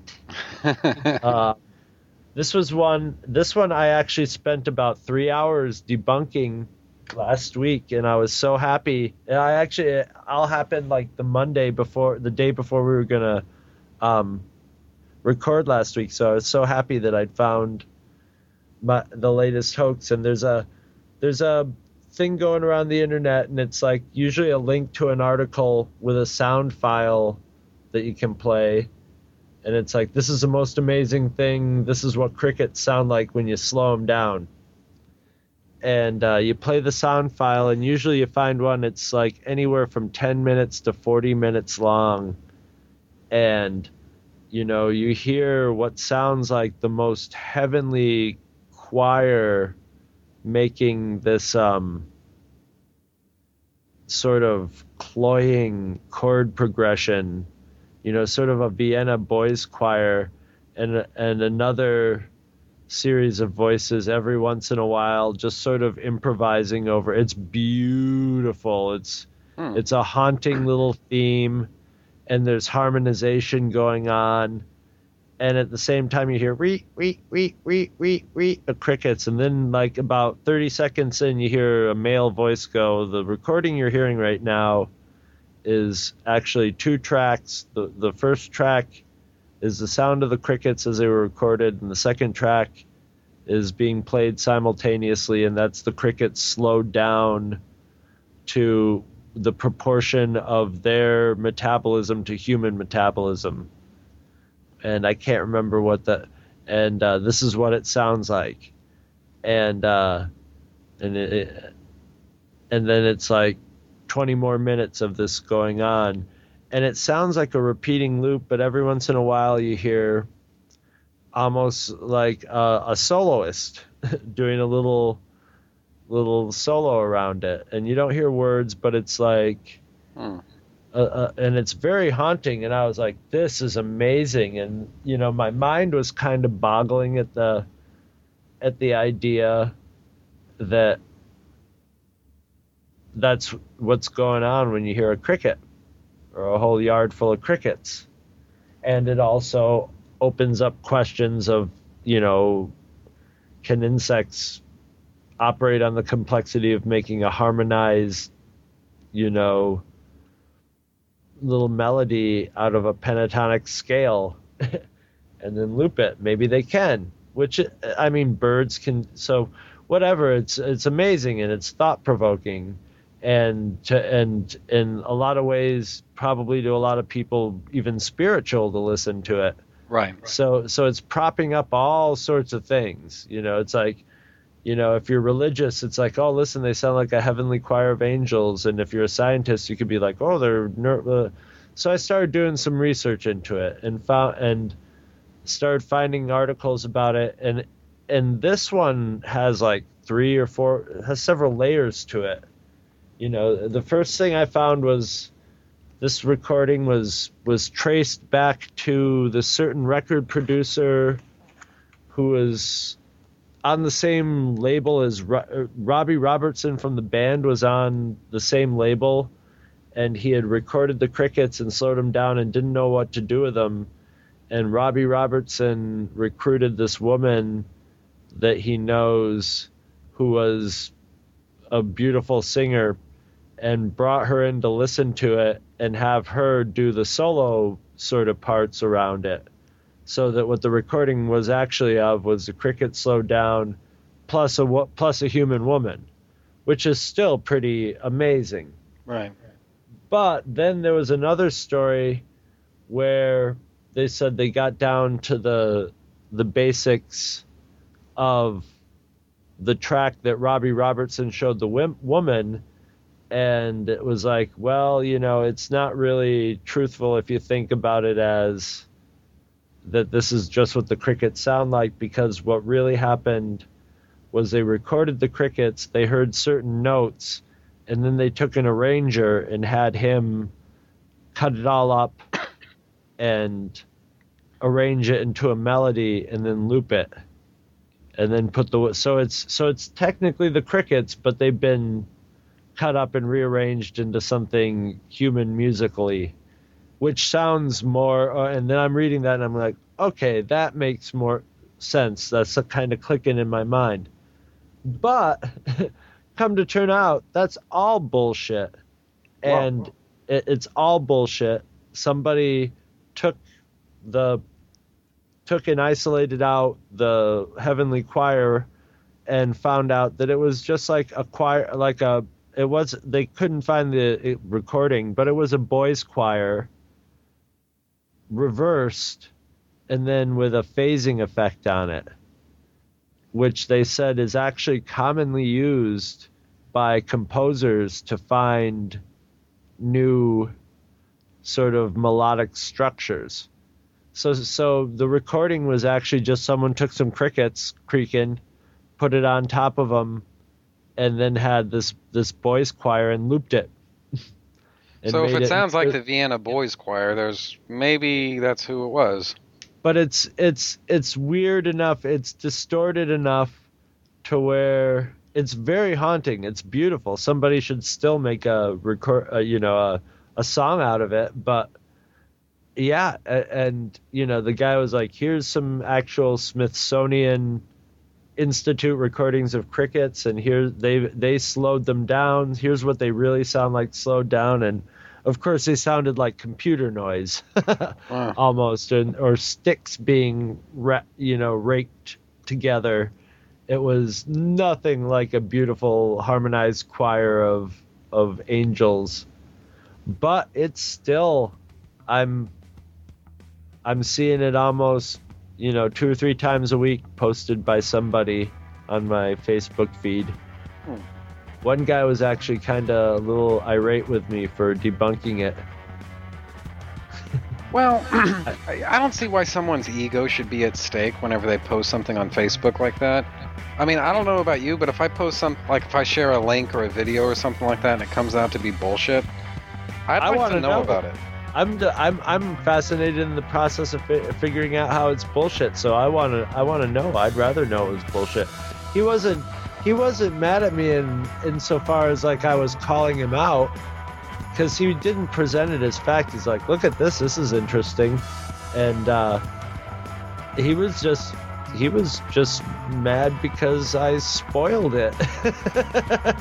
I ruined the awesome feeling of this magical thing that that's a pretty magical thing to discover or whatever.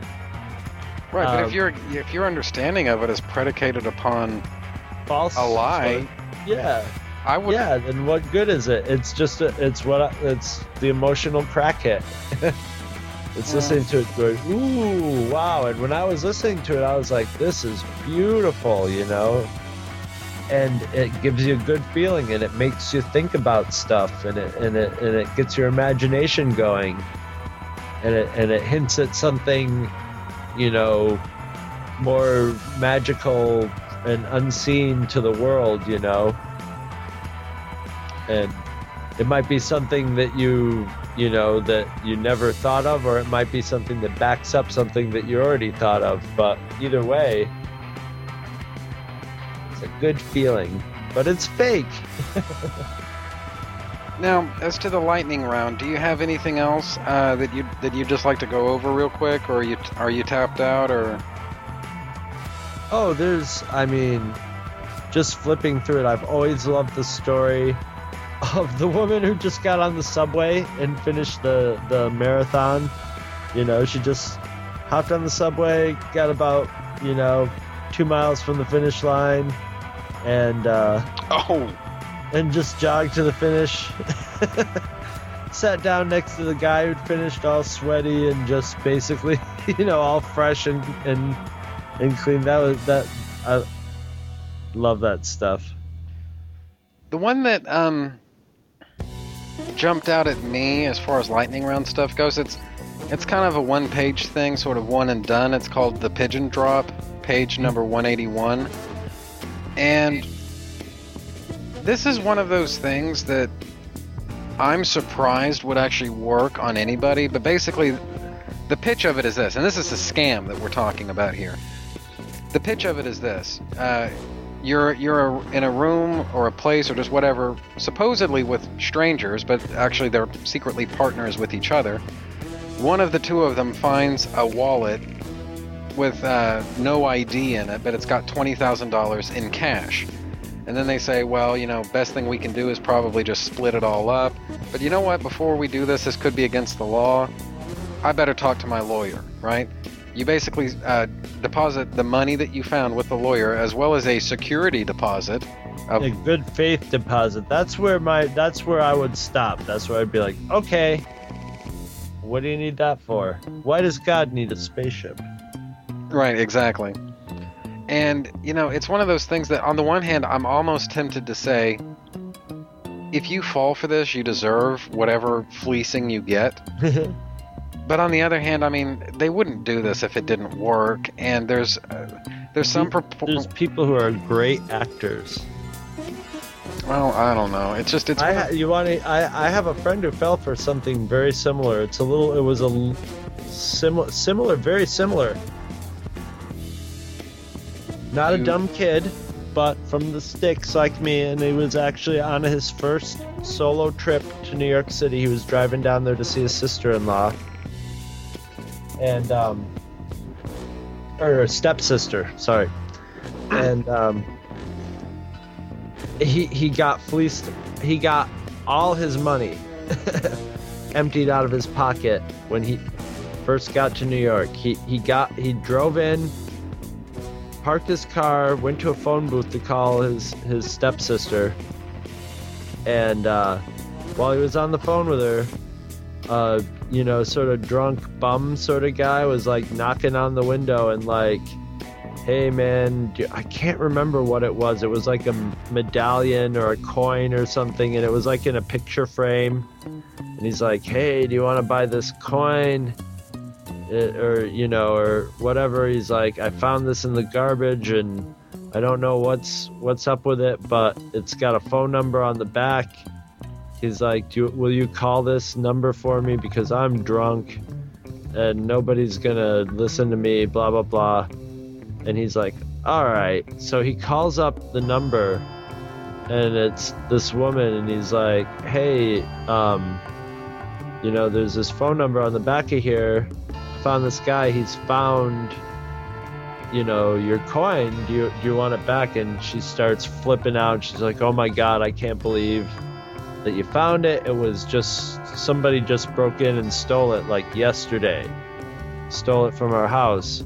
And she's like, do you have it? And he's like, no. And he's like, there's this guy here with it, he wanted me to call. And she's like, oh man, it's probably the guy who stole it, that's why he doesn't want to call me. And she's like, can you get it from him? She's like, I'll give you $1,000 if you can bring it back to me. She's like, it's been in our family for such a long time. And she's just like, here's my you got my number. If you can get it, give me a call. If not, blah blah blah, call me back and we'll call the cops or whatever.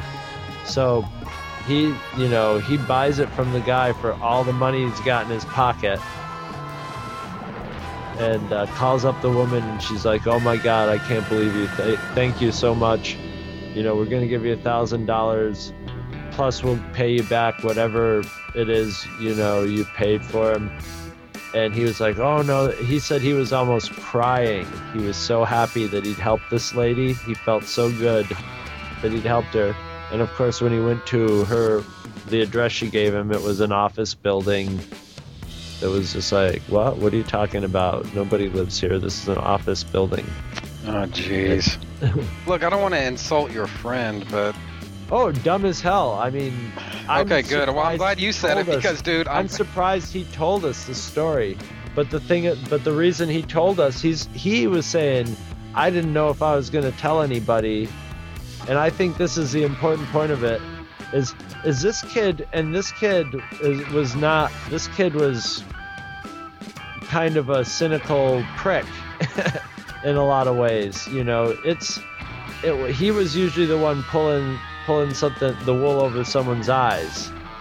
And he said that the reason, he said, you know, when it happened so fast that it wasn't until he got a chance to think about it that all of a sudden it made sense as being 100% bullshit from the very beginning, because it was just the way it played out was so convincing and the people were so good at what they were doing that he got emotionally involved in it. And, you know, before you know it, your money was gone.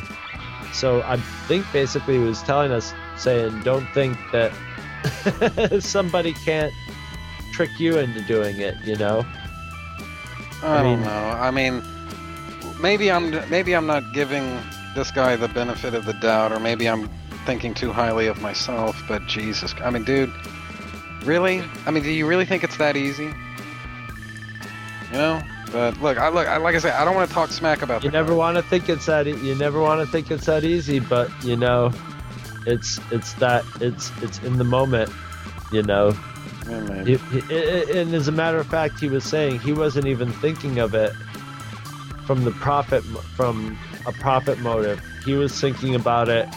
Oh. He said he was just so happy that he could help this woman. She seems so grateful. And so, you know, so amazed that, you know, he had found their family coin, you know, whatever the story was. Well, so, yeah, they'll get you.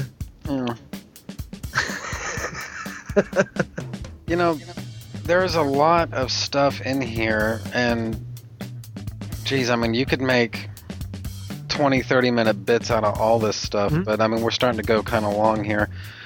Tell you what, why don't you go ahead and tell everybody where they can find you, as if they don't know, but just in case.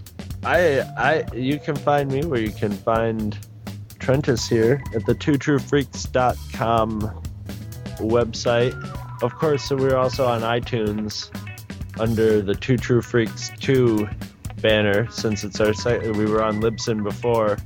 Right. So that was actually Two True Freaks on iTunes. Now it's Two True Freaks 2, where if you subscribe to our main feed, you'll get Trentus's show, plus we have like 25 shows in our listing. I would say more than half of them are actively, you know, hosting all the time. So every subject in the world can be found, in the nerd world, can be found on twotruefreaks.com just about. And if it's not, it's probably coming soon. Right, and there's all kinds of stuff with, especially with Two True Freaks. There's Star Trek Monthly Monday, Star Wars Monthly Monday, Comics Monthly Monday, Commentary Monthly Monday, and then there are little sort of sidebar Two True Freaks things. Those are like our generalized podcasts. And then like there's a lot of, I mean, Sean Engel has Just One of the Guys podcast, which is very specifically about, you know, Green Lantern. And you know, and focusing into the Guy Gardner character. So, you know, some of them are very, very specific. We have one that's specifically on Doctor Who. You got Hope in the general area where her podcast could be about anything that she feels like doing, as is yours, basically. Right. Well, the point is, there's all kinds of really cool stuff in there to listen to, so I hope that all of you are subscribed to Two True Freaks in general. I mean, it's not that I don't appreciate having a separate feed for myself, I do. But at the same time, if I could have my druthers, I'd really like it if people could subscribe to Two True Freaks in general. I think that's, in a lot of ways, that's maybe the more entertaining way to go. So Personally, that's the way I would do it, because I like the idea of, it's almost like subscribing to a radio station or something. You have different shows. You're not going to listen to all the shows.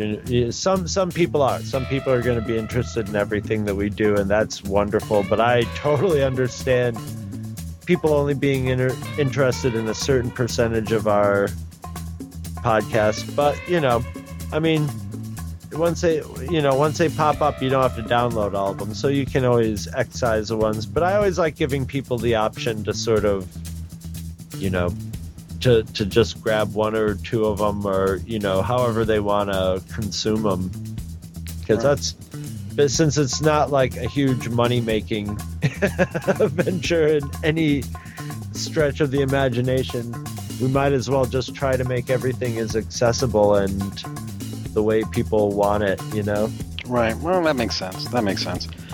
And yeah, I mean, I don't download everything. I mean, all due respect to the people who do the show, I've pretty much bowed out of Walking Dead Wednesday, because I think I've pretty much bowed out of The Walking Dead in general.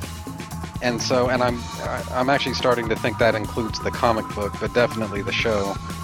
And so, I can understand that, maybe you don't want to get everything, but the way I see it, there's something to be said for the right of refusal. So, even if you don't want it right now, there's still maybe value in downloading it, because you may want it sometime in the future. I mean, if I had a nickel, usually what I do is I just save up back to the Bins episodes and just listen to them all in a shot, and then wait a couple more. What?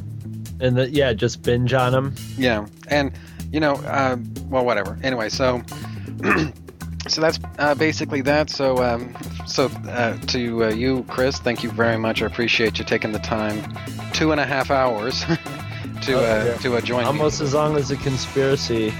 I love this topic. I could talk about this topic and all the topic. And when you start getting into this sort of is a co-hoax media show, and I could talk about that stuff forever. I love that. I love this topic. So I very rarely get a chance to talk about this stuff. So very excited. Well, I'm always glad that when you can make it onto the show. So I think that's it for this time. 2.5 hours. You can't say you guys didn't get your money's worth. So bye everybody, and I'll see you next week.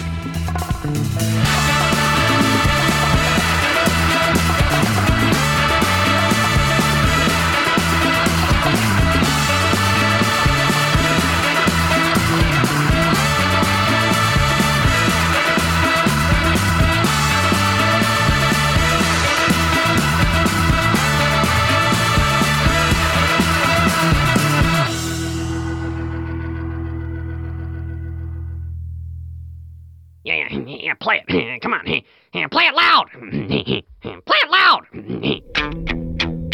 And now, it's time to sit back and enjoy the Two True Freaks Internet Radio Broadcast. Illogic, foolish emotions, a constant irritant. And transfer out 3, 2. Belong in a circus. Right next to the dog-faced boy. True! I have come here to chew bubblegum and kick ass. And I'm all out of bubblegum. Oh, shit.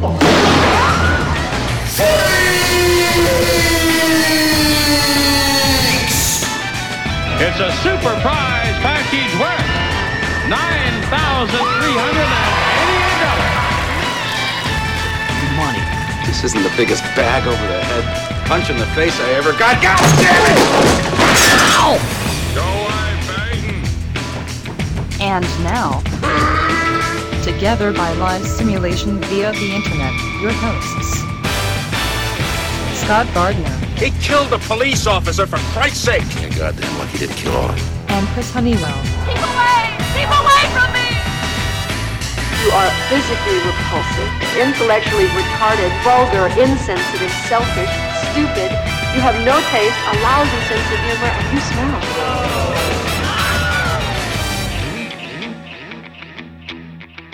So you're looking at me? Yeah, because she thought you're some kind of freak. Now come on, let's God, go. she likes me, eh? No way. Shut up, you freak! Julius, you... I said shut up! It's a madhouse! A madhouse! TwoTrueFreaks.com.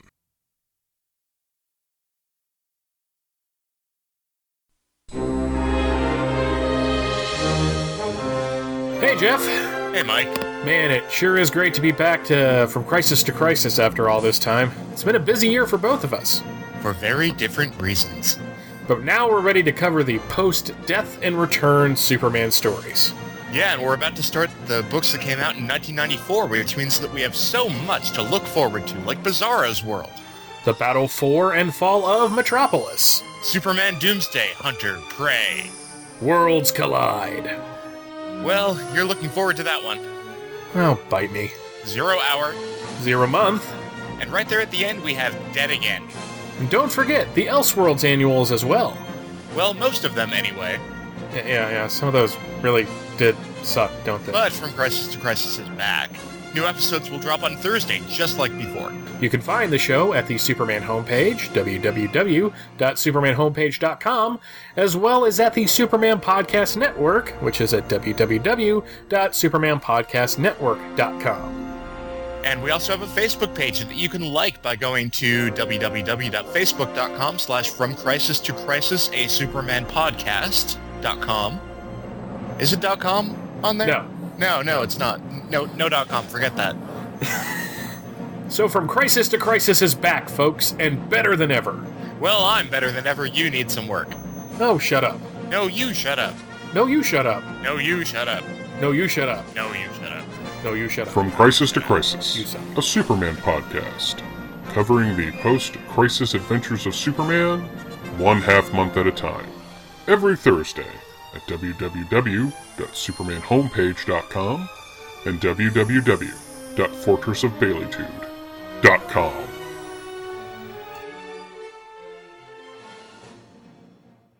I prowl the rooftops and alleyways at night, searching for justice. Blind justice. A guardian devil. No, that's not actually true. I'm not Daredevil, blind attorney by day and fearless crime fighter by night. No, I am J. David Weeder, a podcaster. But you can call me Dave. I do read about Daredevil and his adventures, and I podcast about it on my show, Dave's Daredevil Podcast. You see, it's my Daredevil... You get it. Every Sunday, I read a Daredevil comic and share my thoughts and feelings on the issue, the characters, and the world of Marvel's Man Without Fear in an easily accessible audio form. And I want to take you along for the ride, so tune in each week as we meet Daredevil, his villains, his loves, and more hornhead goodness than you can shake a billy club at. That is every Sunday on iTunes and at www.daredevilpodcast.com. That is daredevilpodcast.com. Take the dare. Listen to Dave's Daredevil Podcast. Did I really just say take the dare?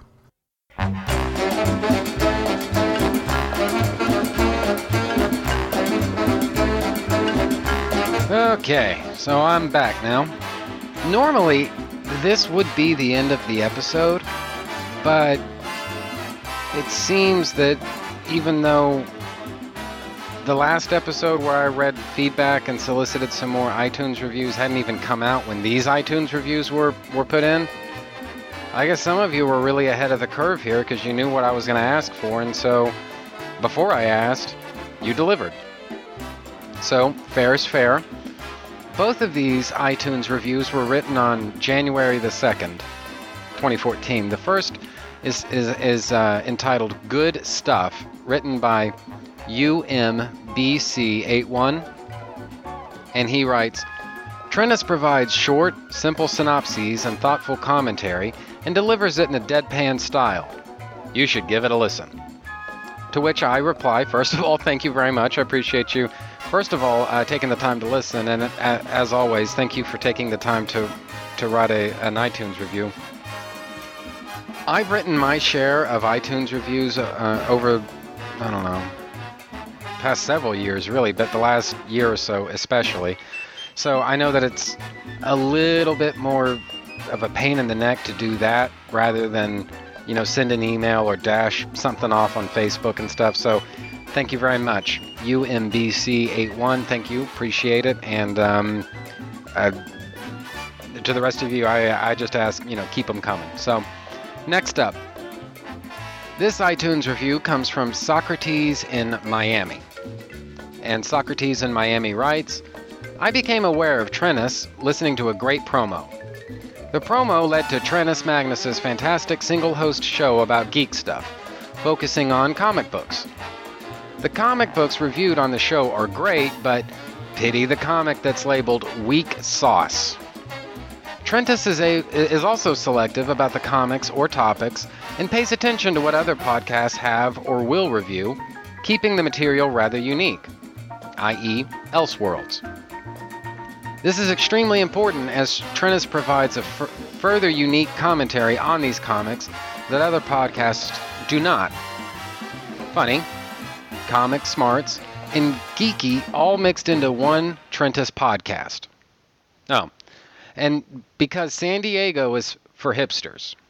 Great line from the host himself. So, first of all, Socrates in Miami, thank you for taking the time to write. And second, my exact words were, Wizard World Austin is upon us. From November 22nd to 24th, 2013, Austin, Texas will be kept that much weirder thanks to con appearances by Stan Lee, Mark Bagley, Neil Adams, Dennis O'Neil, Greg Land, Greg Capullo, Smallville's Erica Durance, William Shatner, Robert Rodriguez, Norman Reedus, Tombstone's Michael Rooker, Bruce freaking Campbell, Ralph Macchio, the one from Karate Kid, not the Marvel editor, James Hong, Smallville's James Marsters, Scott Bakula, and shitloads of others. But most importantly of all, His Excellency Trentis Magnus himself will be in attendance with his lovely girlfriend Stacy. Wizard World Austin. Because San Diego is for pussies and hipsters. So there you go. But yeah, I guess I better take it from the top. What you wrote was Magnus's fantastic single-host show about geek stuff focusing on comic books. Now, you might ask why it is that I've focused so much on comics, and really the reason for that is because, as I think is going to become clear in an episode I've got, not on the back burner, but it's further along in the pipeline, right? It's not really ready to come out yet. But in that episode, basically what I talk about is what I think is, I don't want to be, all dramatic and stuff about it and call it a threat to fandom or something like that, but basically I think a lot of fans place way too big a premium on television shows or on movies or that kind of stuff. And keep in mind, I've been guilty of this myself, all right? But it just kind of feels like we're at sort of a crossroads with fandom to where it's almost like the comics are incidental, right? And the bigger issue, so to speak, is who plays which character or which director directs which movie or something like that. And I have to tell you, as far as geek stuff is concerned, my first love really is comics. And I kind of associate, right or wrong, fair or not, I kind of associate an obsession with movies and TV shows based on comics with people that aren't really comics fans. And so, I'm sure that there are a lot of people listening to this who might feel a little butthurt over that, and I apologize, but that's just sort of the way that I've come to feel about it, whether it's, like I said, whether it's fair or not, whether it's right or not. That's just kind of been my reference point. There are so many podcasts out there that talk about TV shows and talk about comics and or talk about movies. And what I mean by that are TV shows and movies based on comics. Tons of podcasts do that. In fact, I'm not going to name names, except to say he is not on the Two True Freaks network. He has nothing to do with the Two True Freaks network. But there's some fucking douchebag out there who runs his own podcast, and literally it's only about not just movies, but I think primarily about movies and shows about a particular character, right? And in other places, I've sort of had my own unpleasant confrontations. Well, not confrontations, because that makes it sound really worse than it was. But I've just had unpleasant experiences with this just fucking prick.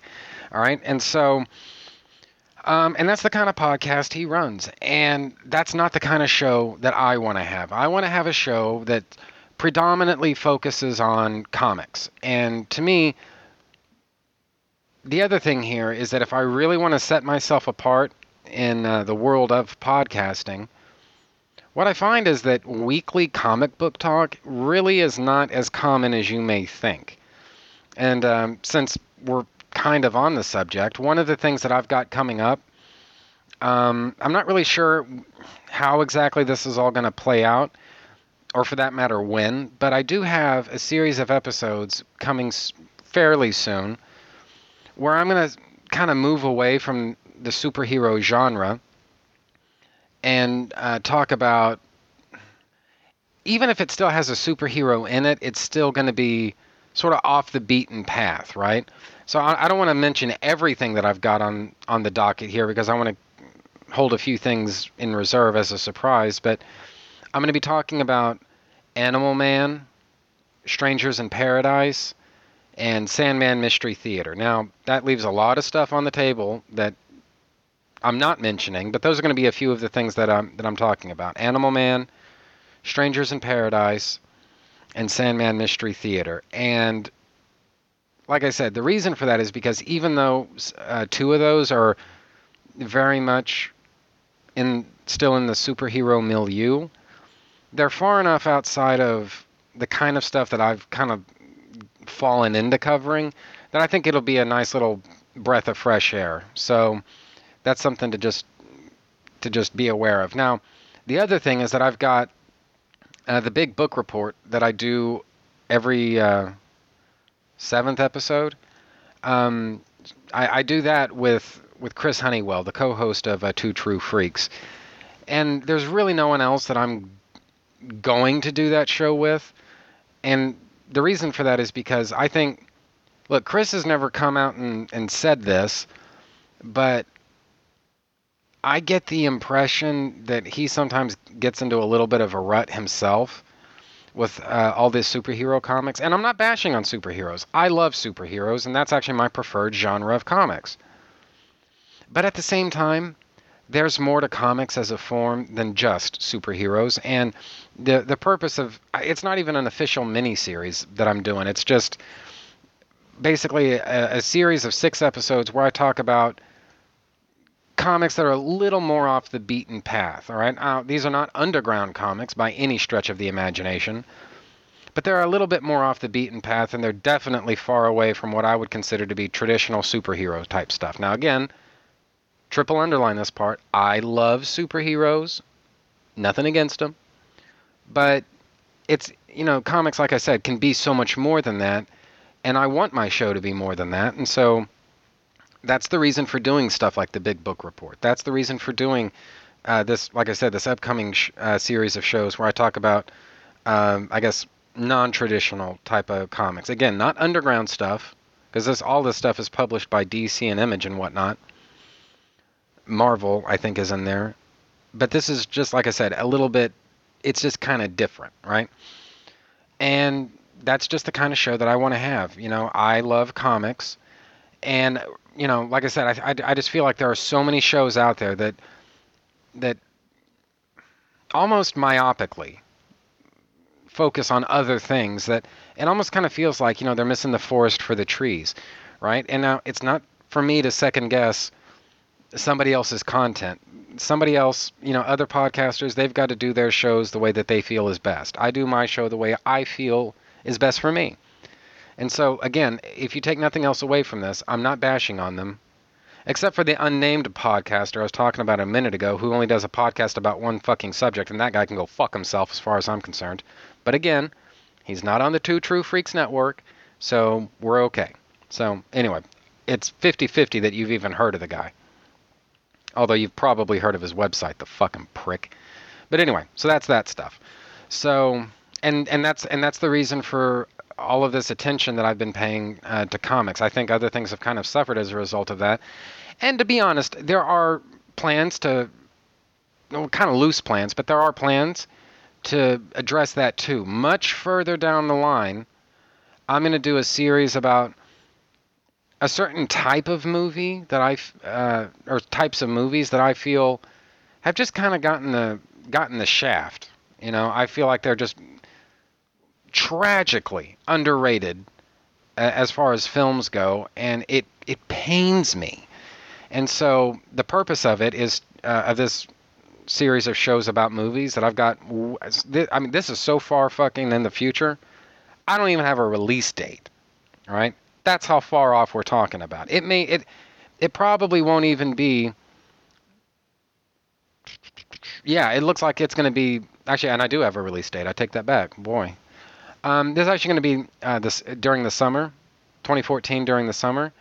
I'm gonna get into these movies that, like I said, I think are just criminally underrated. That for some reason nobody but me apparently seems to like them very much, and I'm going to talk about them. But to get going on comics, especially to start, I wanted that to be my primary focus because, like I said, for all the reasons that I've just said before. So no sense beating that shit to death. So. But if you're curious, that's why. So, anyway, now the next thing that you bring up is Pity the comic that's labeled Weak Sauce. Now, I listened to Two True Freaks and Views from the Long Box and really a bunch of other podcasts. And what I've heard Michael Bailey and Scott Gardner both say is that they don't want to be thought of as the angry, ranty guy in the room. You know, the guy that any subject you bring up, he just has a fucking meltdown right there. He starts cursing up a blue streak and just getting really offensive and stuff. And they both said that, you know what, they didn't want to be that guy. Now, before I started my own podcast, I guess my attitude about it was, okay, so if people think of you as the reactionary in the room, well, whatever. I mean, at least you've got a brand identity in the marketplace. I mean, what are you complaining about? Never mentioned that to him. It was just something that I did not understand at the time. Having started my own podcast now, I completely understand where they're coming from. Because what I've kind of sort of come to understand is that sort of Sam Kinison kind of meltdown, anger discourse is... It may be funny to listen to like once or twice, you know, but dude, you cannot go on that way. And so, and I guess the other thing is you get to the point where fucking nobody takes that seriously. You know, after a while, you're sort of the clown, you know, and what everybody expects you to do is just have these big funny, you know, meltdowns all the time. And if you don't, they feel like they're getting ripped off. And so I didn't understand where Scott and Michael were coming from whenever they said this stuff years ago. I totally understand it now. Now, that having been said, I've, just in the course of running this show as I have, one of the things I've come to realize is that me and the prevailing fan sentiment on a lot of things, we're just never going to see eye to eye. Maybe that's the best way to put it. And there are certain things out there that just seriously scrape my nerves, you know? And to be fair, I mean, I've made a lot of hay of not enjoying Jeff Loeb's writing. All right. But I think the thing, though, that really stood out, the thing that really got a lot of attention, not all of which was welcome, was me talking about Superman 2. By which I mean the real Superman 2, Richard Lester's cut of Superman 2. And I guess I thought when I first started recording that a certain number of fans out there, I guess you could call it maybe the great silent majority, would agree with me on that. And to be fair, quite a few of them did. But what ended up happening was there were a lot of lines that got drawn in the sand over that when, guys, it's just, all this show is just some skinny redheaded guy sitting in his home office talking shit. You know, that's really all it is. But people really got offended over that. They really got worked up. And again, I mean, maybe this kind of works back to the angry, ranty guy thing that Scott Gardner and Michael Bailey have both said that they don't want to be. But, you know, my intention wasn't to be, you know, in saying all that stuff, it wasn't, you know, my intention wasn't to be controversial or scandalous or provocative or whatever the fucking TV critics like to say in their little reviews. It was just basically to present a point of view about Superman 2 that, honestly, I have never heard anybody else except for me ever say. Ever. And so, like I said, I mean, it was a double-edged sword. A lot of people agreed with me, you know. Hey, Magnus knocks this one out of the park, you know. Good episode, you know, especially for it being so early on in the show. Good episode. Good, you know. But then there was another part of the fan base that wanted to just bite my head off. And, you know, I just wanted to tell these guys, I'm like, look, I'm one guy, you know, this is just some asshole's opinion, dude. If you don't agree with it, that's fine, you know, whatever. But anyway, and then the same, to a lesser degree, the same kind of thing happened whenever I did my reviews actually of Superman for All Seasons and Superman Secret Origin, right? A lot of people, they may have found those shows entertaining, but a lot of people kind of took that personally in a way that, honestly, I did not intend. And so, you know, the last thing I want to do is make people feel like, you know, if you don't agree with every single thing that I say, that you're some asshole or something like that. You know, I don't want to give that impression. Look, I like the stuff that I like. And if I don't like something you like, well, dude, who won that argument, all right? You have a great comic book now that you can read anytime you want, and I don't. I can never read that comic book and enjoy it. You tell me who won that one, all right? But people really kind of took that stuff personally, you know, like this was some sort of great affront upon them. And, you know, I can't control the way that other people are going to react, so what I've tried to do is just be maybe a little more tempered. Maybe that's the way to put it. Just a little more graceful, you know, when it comes to dealing with this stuff. Now, a lot of people thought it was hilarious that I couldn't even finish my review of Superman Secret Origin and just kind of said, fuck it, I'm done. And didn't even finish going through all of my notes and everything. But, you know, is that really worth people feeling all ticked off and offended? You know, taking offense at, you know, the things that I said just because they happen to like Secret Origin? Of which, by the way, people, one of them was my girlfriend. She loves Secret Origin. Anyway, so, no, in the end, I decided if I'm going to file a negative review about something, maybe what I should do is just try to be a little more gentle about it. So, anyway, that's that stuff. Your next point here is Trennis is also selective about the comics or topics and pays attention to what other podcasts have or will review.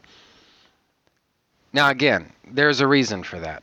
What I wanted to do when I first started this show was talk about stuff that, as far as I could tell, nobody else was talking about. That's part of it. Now, the other part of it is I consider Scott Gardner to be a friend, and Chris Honeywell to be a friend. Michael Bailey, J. David Weeder, others, I consider them to be my friends. And the last thing you want to do to somebody that you call a friend is basically steal their ideas, their creativity. In fact, you know what? Fuck it. Here's a story that never gets told. Starting Trentus Magnus Punches Reality, that was not the first time I'd considered starting a podcast. Okay? The first time I actually considered starting a podcast was actually, I want to say it was probably around, let me think. I don't know, maybe May or something like that, April or May of 2009, all right? I didn't really have much of a format worked out. In fact, I didn't really have much of a plan in terms of what all I was going to do worked out, right? All I had was basically an idea of how I was going to start the show, right? Basically, I was going to kick my podcast off in a very certain way. Excuse me while I take a drink off of my Dr. Pepper here.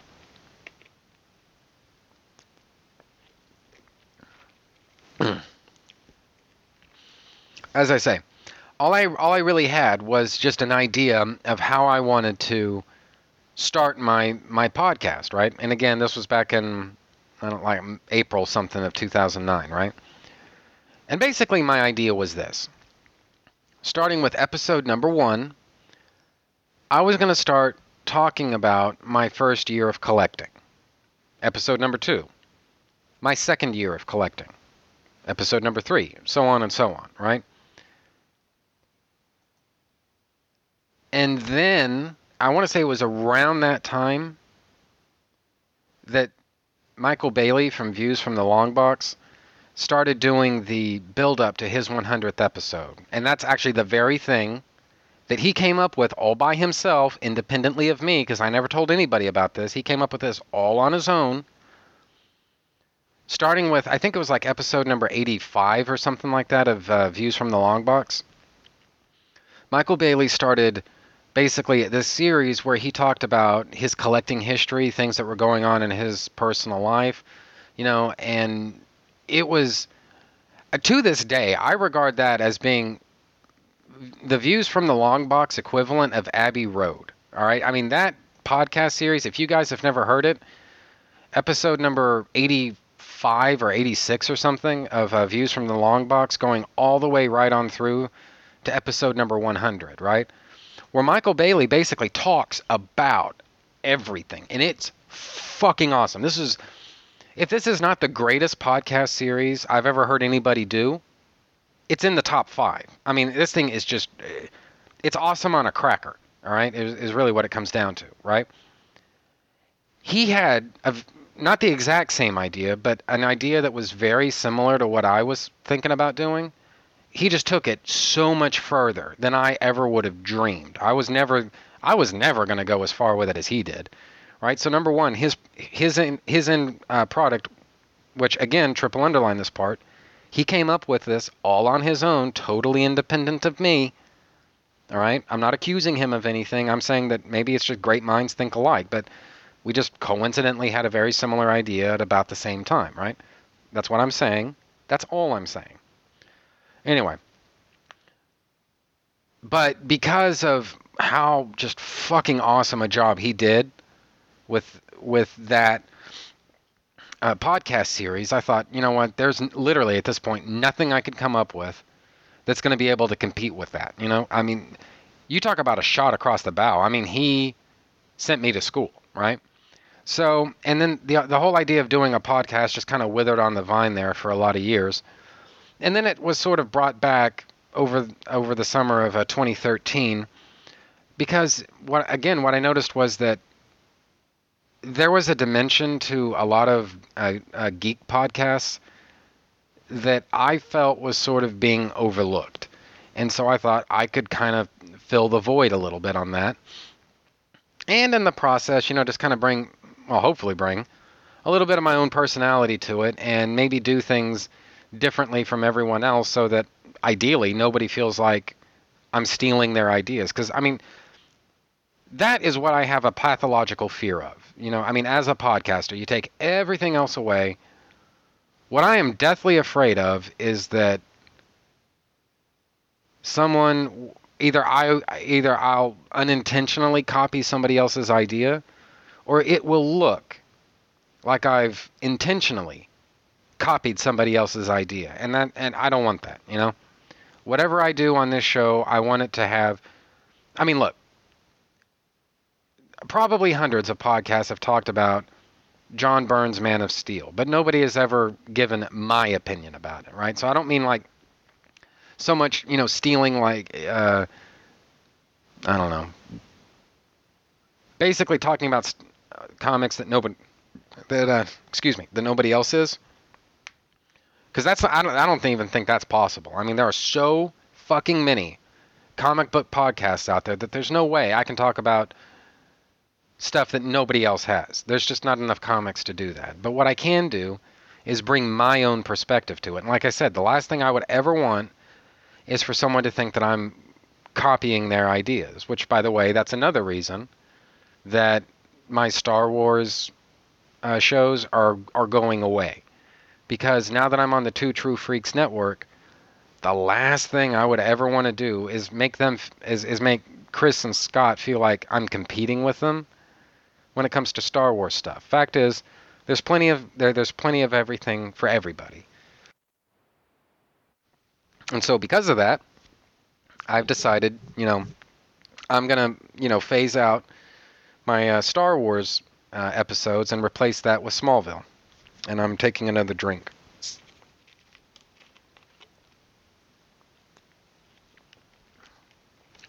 Dr. Pepper. All right, so that's that stuff. So I guess all of this is a really fucking long way of saying thank you. I really do appreciate you saying that, because I feel like I've kind of gone a little far out of my way to be different from everybody else. And you know, I'm glad that you picked up on that. So, you know, that's very gratifying, and I'm very thrilled. Thank you. So you go on to say that this is extremely important, as Trentus provides a further unique commentary on these comics that other podcasters do not. And again, that was kind of the whole agenda there. I never wanted to be like anybody else, and so thank you. I appreciate you saying that. It's I got to tell you, man, this is one of the most gratifying iTunes reviews that I've ever gotten, because it feels like, okay, fuck it, great. Somebody out there gets it. You know, somebody understands, you know, what it is that I'm trying to do and what I'm trying to not do. So anyway, so thank you very much. Appreciate that. You go on to, let's see, now where was I? Further unique commentary on these comics that other podcasts do not. Yeah. Funny comic smarts, and geeky, all mixed into one Trentus podcast. Oh, and because San Diego is for hipsters. Yeah, we should probably talk about that. I haven't read that stuff on the air. Well, on the air. I don't even know what that means. I haven't read that stuff on mic. Or for that matter, even really talked about the reaction to that. But dude, you would not believe the way some people reacted. In fact, you know what? Fuck it. There were basically two reactions to that, right? And it seemed to be right down the center, 50-50. There was a group of people out there who are I'm not disgusted with what San Diego Comic-Con has become. Because let's face it, I mean, look, we all have to work for a living, especially these days in this economy, right? So I don't begrudge anybody involved with San Diego Comic-Con for letting the thing turn into this I don't know, this Hollywood infomercial, all right? I you know what? I've got nothing against them. I have no ill will. In fact, you know what? If I ran my own Comic-Con, and I had a lot of interest in Hollywood, dude, ethics, I would sell out so fast it would make your head spin. So believe me, the last thing I'm going to ever do is criticize them for running a successful operation, all right? It's never going to happen. But at the same time, it just kind of feels like there came a point, I guess it was in the 90s, but there came a point when San Diego Comic-Con stopped being about comics and became about everything else. And you know what? There's an entire group of people out there to whom that will appeal, and more power to them. But that's not me, you know? And so I just thought I was going to take just kind of a little bit of a cheap shot at what San Diego Comic-Con has become, all right? That was literally all I had in mind, you know, just doing that and then calling it a day. And as I said, there are people out there that were very much on board with that, but holy fucking Moses, there were people out there who were not on board with it, who called me everything except a stupid Mick, which, by the way, I get to say because I am a Mick. People out there calling me just all different kinds of names, you know, this, that. They basically questioned my lineage on my mother's side, my personal hygiene, and my probable destination in the afterlife.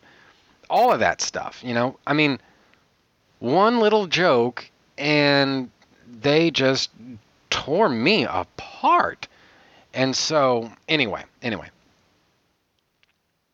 I'm glad you enjoyed that line, because like I said, I mean, you seem to be kind of zoned in on everything that I'm doing. And again, I really appreciate that. But there's a big group of people that they just about had a meltdown whenever they heard that line, because like I said, you wouldn't believe half the shit that was said. So anyway, thank God there were no death threats, but man, they said everything else. So all kinds of names and stuff like that. So, and you know, whatever. I mean, when I was growing up, I had 2 older brothers, a lot of older cousins. We had cable TV in the house as far back as I can remember, and I went to public school. So, as you can imagine, it takes a lot for language to offend me. So if somebody wants to send me some kind of, cussy email and all this kind of stuff, well, they'd have to get really creative in order for me to get, like, really deeply offended by that. So, anyway, so that's that. And that's pretty much it for feedback this time around. Actually, you know what? Fuck it. Since I'm here, I'm just going to do a quick reload on my Gmail account. Yeah, that looks to be it. I got some spam here, but that's about it. All right, so that's it for email this time around. So I just want to encourage everybody again to, if you have a moment, go to iTunes and just file a review of my show. I mean, and it doesn't even have, I mean, I would prefer it be a positive review, but if you have a gripe about something I've said, fuck it, dude, let's talk about it. So that's that. You can also send, direct your feedback to TrentusMagnus@gmail.com. That's TrentusMagnus@gmail.com. And if you want to find me on Facebook, you can find me by searching for Trentus Magnus. That's TrentusMagnus. Now, you might wonder, why does my name on Facebook have 2 S's, but everything else doesn't? In other words, why is it Trentus Magnus rather than just Trentus Magnus, right?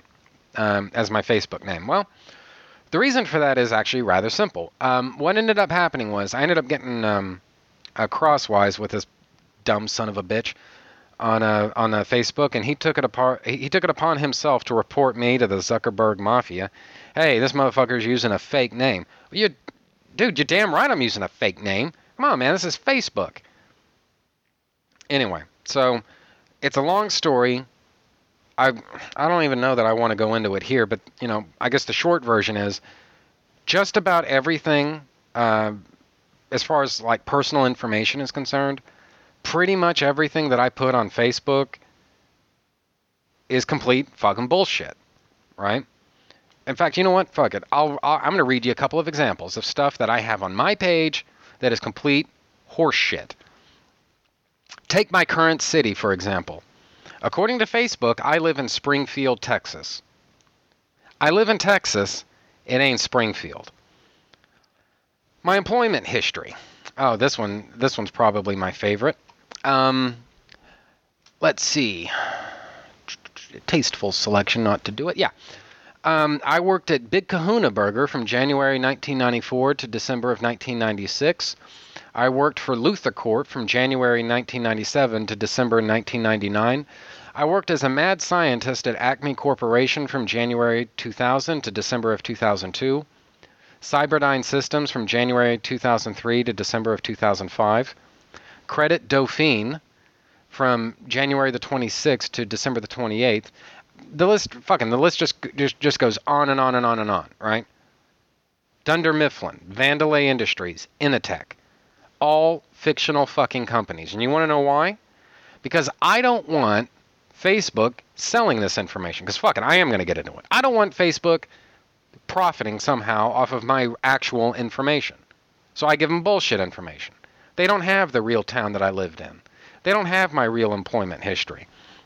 Shit, they don't even have my real educational history. What, motherfucker, do you think I actually worked at Hogwarts School of Witchcraft and Wizardry? Nah.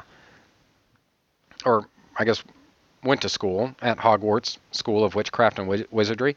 That's not where I went to school. I also didn't go to school at Smallville High. I did not graduate from Bovine University. But I put that stuff in there because, and apparently I'm not the only one who feels this way. As it turns out, Chris Honeywell, I don't know how I missed this, but Chris Honeywell, ages ago, recorded it was an episode of Two True Freaks Storytellers where he, at least at the time, had a policy about why he won't be your friend on Facebook, right? And he and I are coming at this from very much the same point of view. What I think Facebook is, when you take everything else away, Facebook is all about marketing, all right? It's about information gathering. It's about selling your private stuff to whoever wants it, right? Now, and I am actually, because this is actually a very good point. This actually comes from Chris in his Storytellers episode, but you guys should check it out and listen to it for yourself, because it is enlightening. Basically, though, it comes down to this. Let's say that your name, to advertisers, right? Your name, maybe to them, is worth $1. But suppose they could attach a real social network to that, of real people, real friends, real family, real coworkers, real classmates, stuff like that. Well, maybe that's worth $5. And let's suppose that they have your actual street address. So maybe that's $10 now. And let's suppose they have your complete educational history. Maybe that's $15 now. And you know what? Fuck it. For fun and games, now they know your complete employment history. Maybe that's $20, right? On and on and on. All these different things that you can like, all these little groups that you can join, and all that stuff. Guys, you're talking big money, all right? And what, you think Facebook isn't going to sell that information to people? Yeah, I know they say they won't. What's to stop them? Okay, suppose that they did, that it came out tomorrow that they were selling all this stuff. How many of you would file a lawsuit? Yeah, that's what I thought. Neither will anyone else, all right? The fact of the matter is, especially these days, the only way you can really keep your information secure is if you keep it to your fucking self. Simple as that, right? Now, I've kind of bent the rules here a little bit because I really am in a relationship with my girlfriend, and that's listed on Facebook. And I am friends with people I've gone to school with and worked with in the past and all that kind of stuff, right? So some of this information is real, right? But guys, I mean, at the very least now, they have to go through all of my stuff with a fine-tooth comb, all right?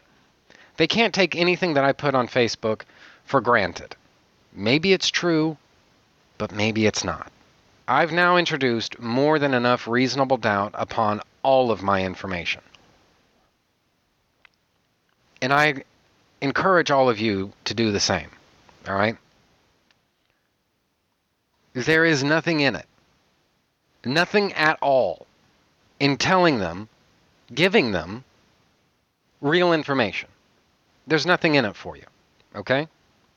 Yeah, it may make you easier to find to somebody you went to school with 20 years ago, but is that really worth your privacy to you? I'm not judging. I just want these are all decisions that we have to make for ourselves, all right? If that's a price that you're willing to pay, hey, be my guest, all right? I'm just saying that it's not a price that I'm willing to pay. Of course, to be fair, the family that I'm interested in keeping in touch with, I'm Facebook friends with. The people that I went to school with that I'm interested in keeping in touch with, I'm Facebook friends with. On and on and on. So, you know what? Maybe it's easy for me to say. But anyway, to bring it all back, though, there was some fucking ramrod, I want to say it was about 6 months ago, something like that, reported me to Facebook, right? Basically for using a fake name. You're damn right I'm using a fake name. But anyway, this fucking prick. So, Facebook forced me to change my name, right? Now, I wanted to keep the name Trentus Magnus, and I couldn't really think of a good way to do it, right? And so I thought, well, maybe if I just add an extra S to the end of each word, Trentus and Magnus, maybe that would do it. Well, it did it. That did the trick. And so there you have it. And that's what I ended up doing. And so I encourage all of you to use fake names and fake information on Facebook.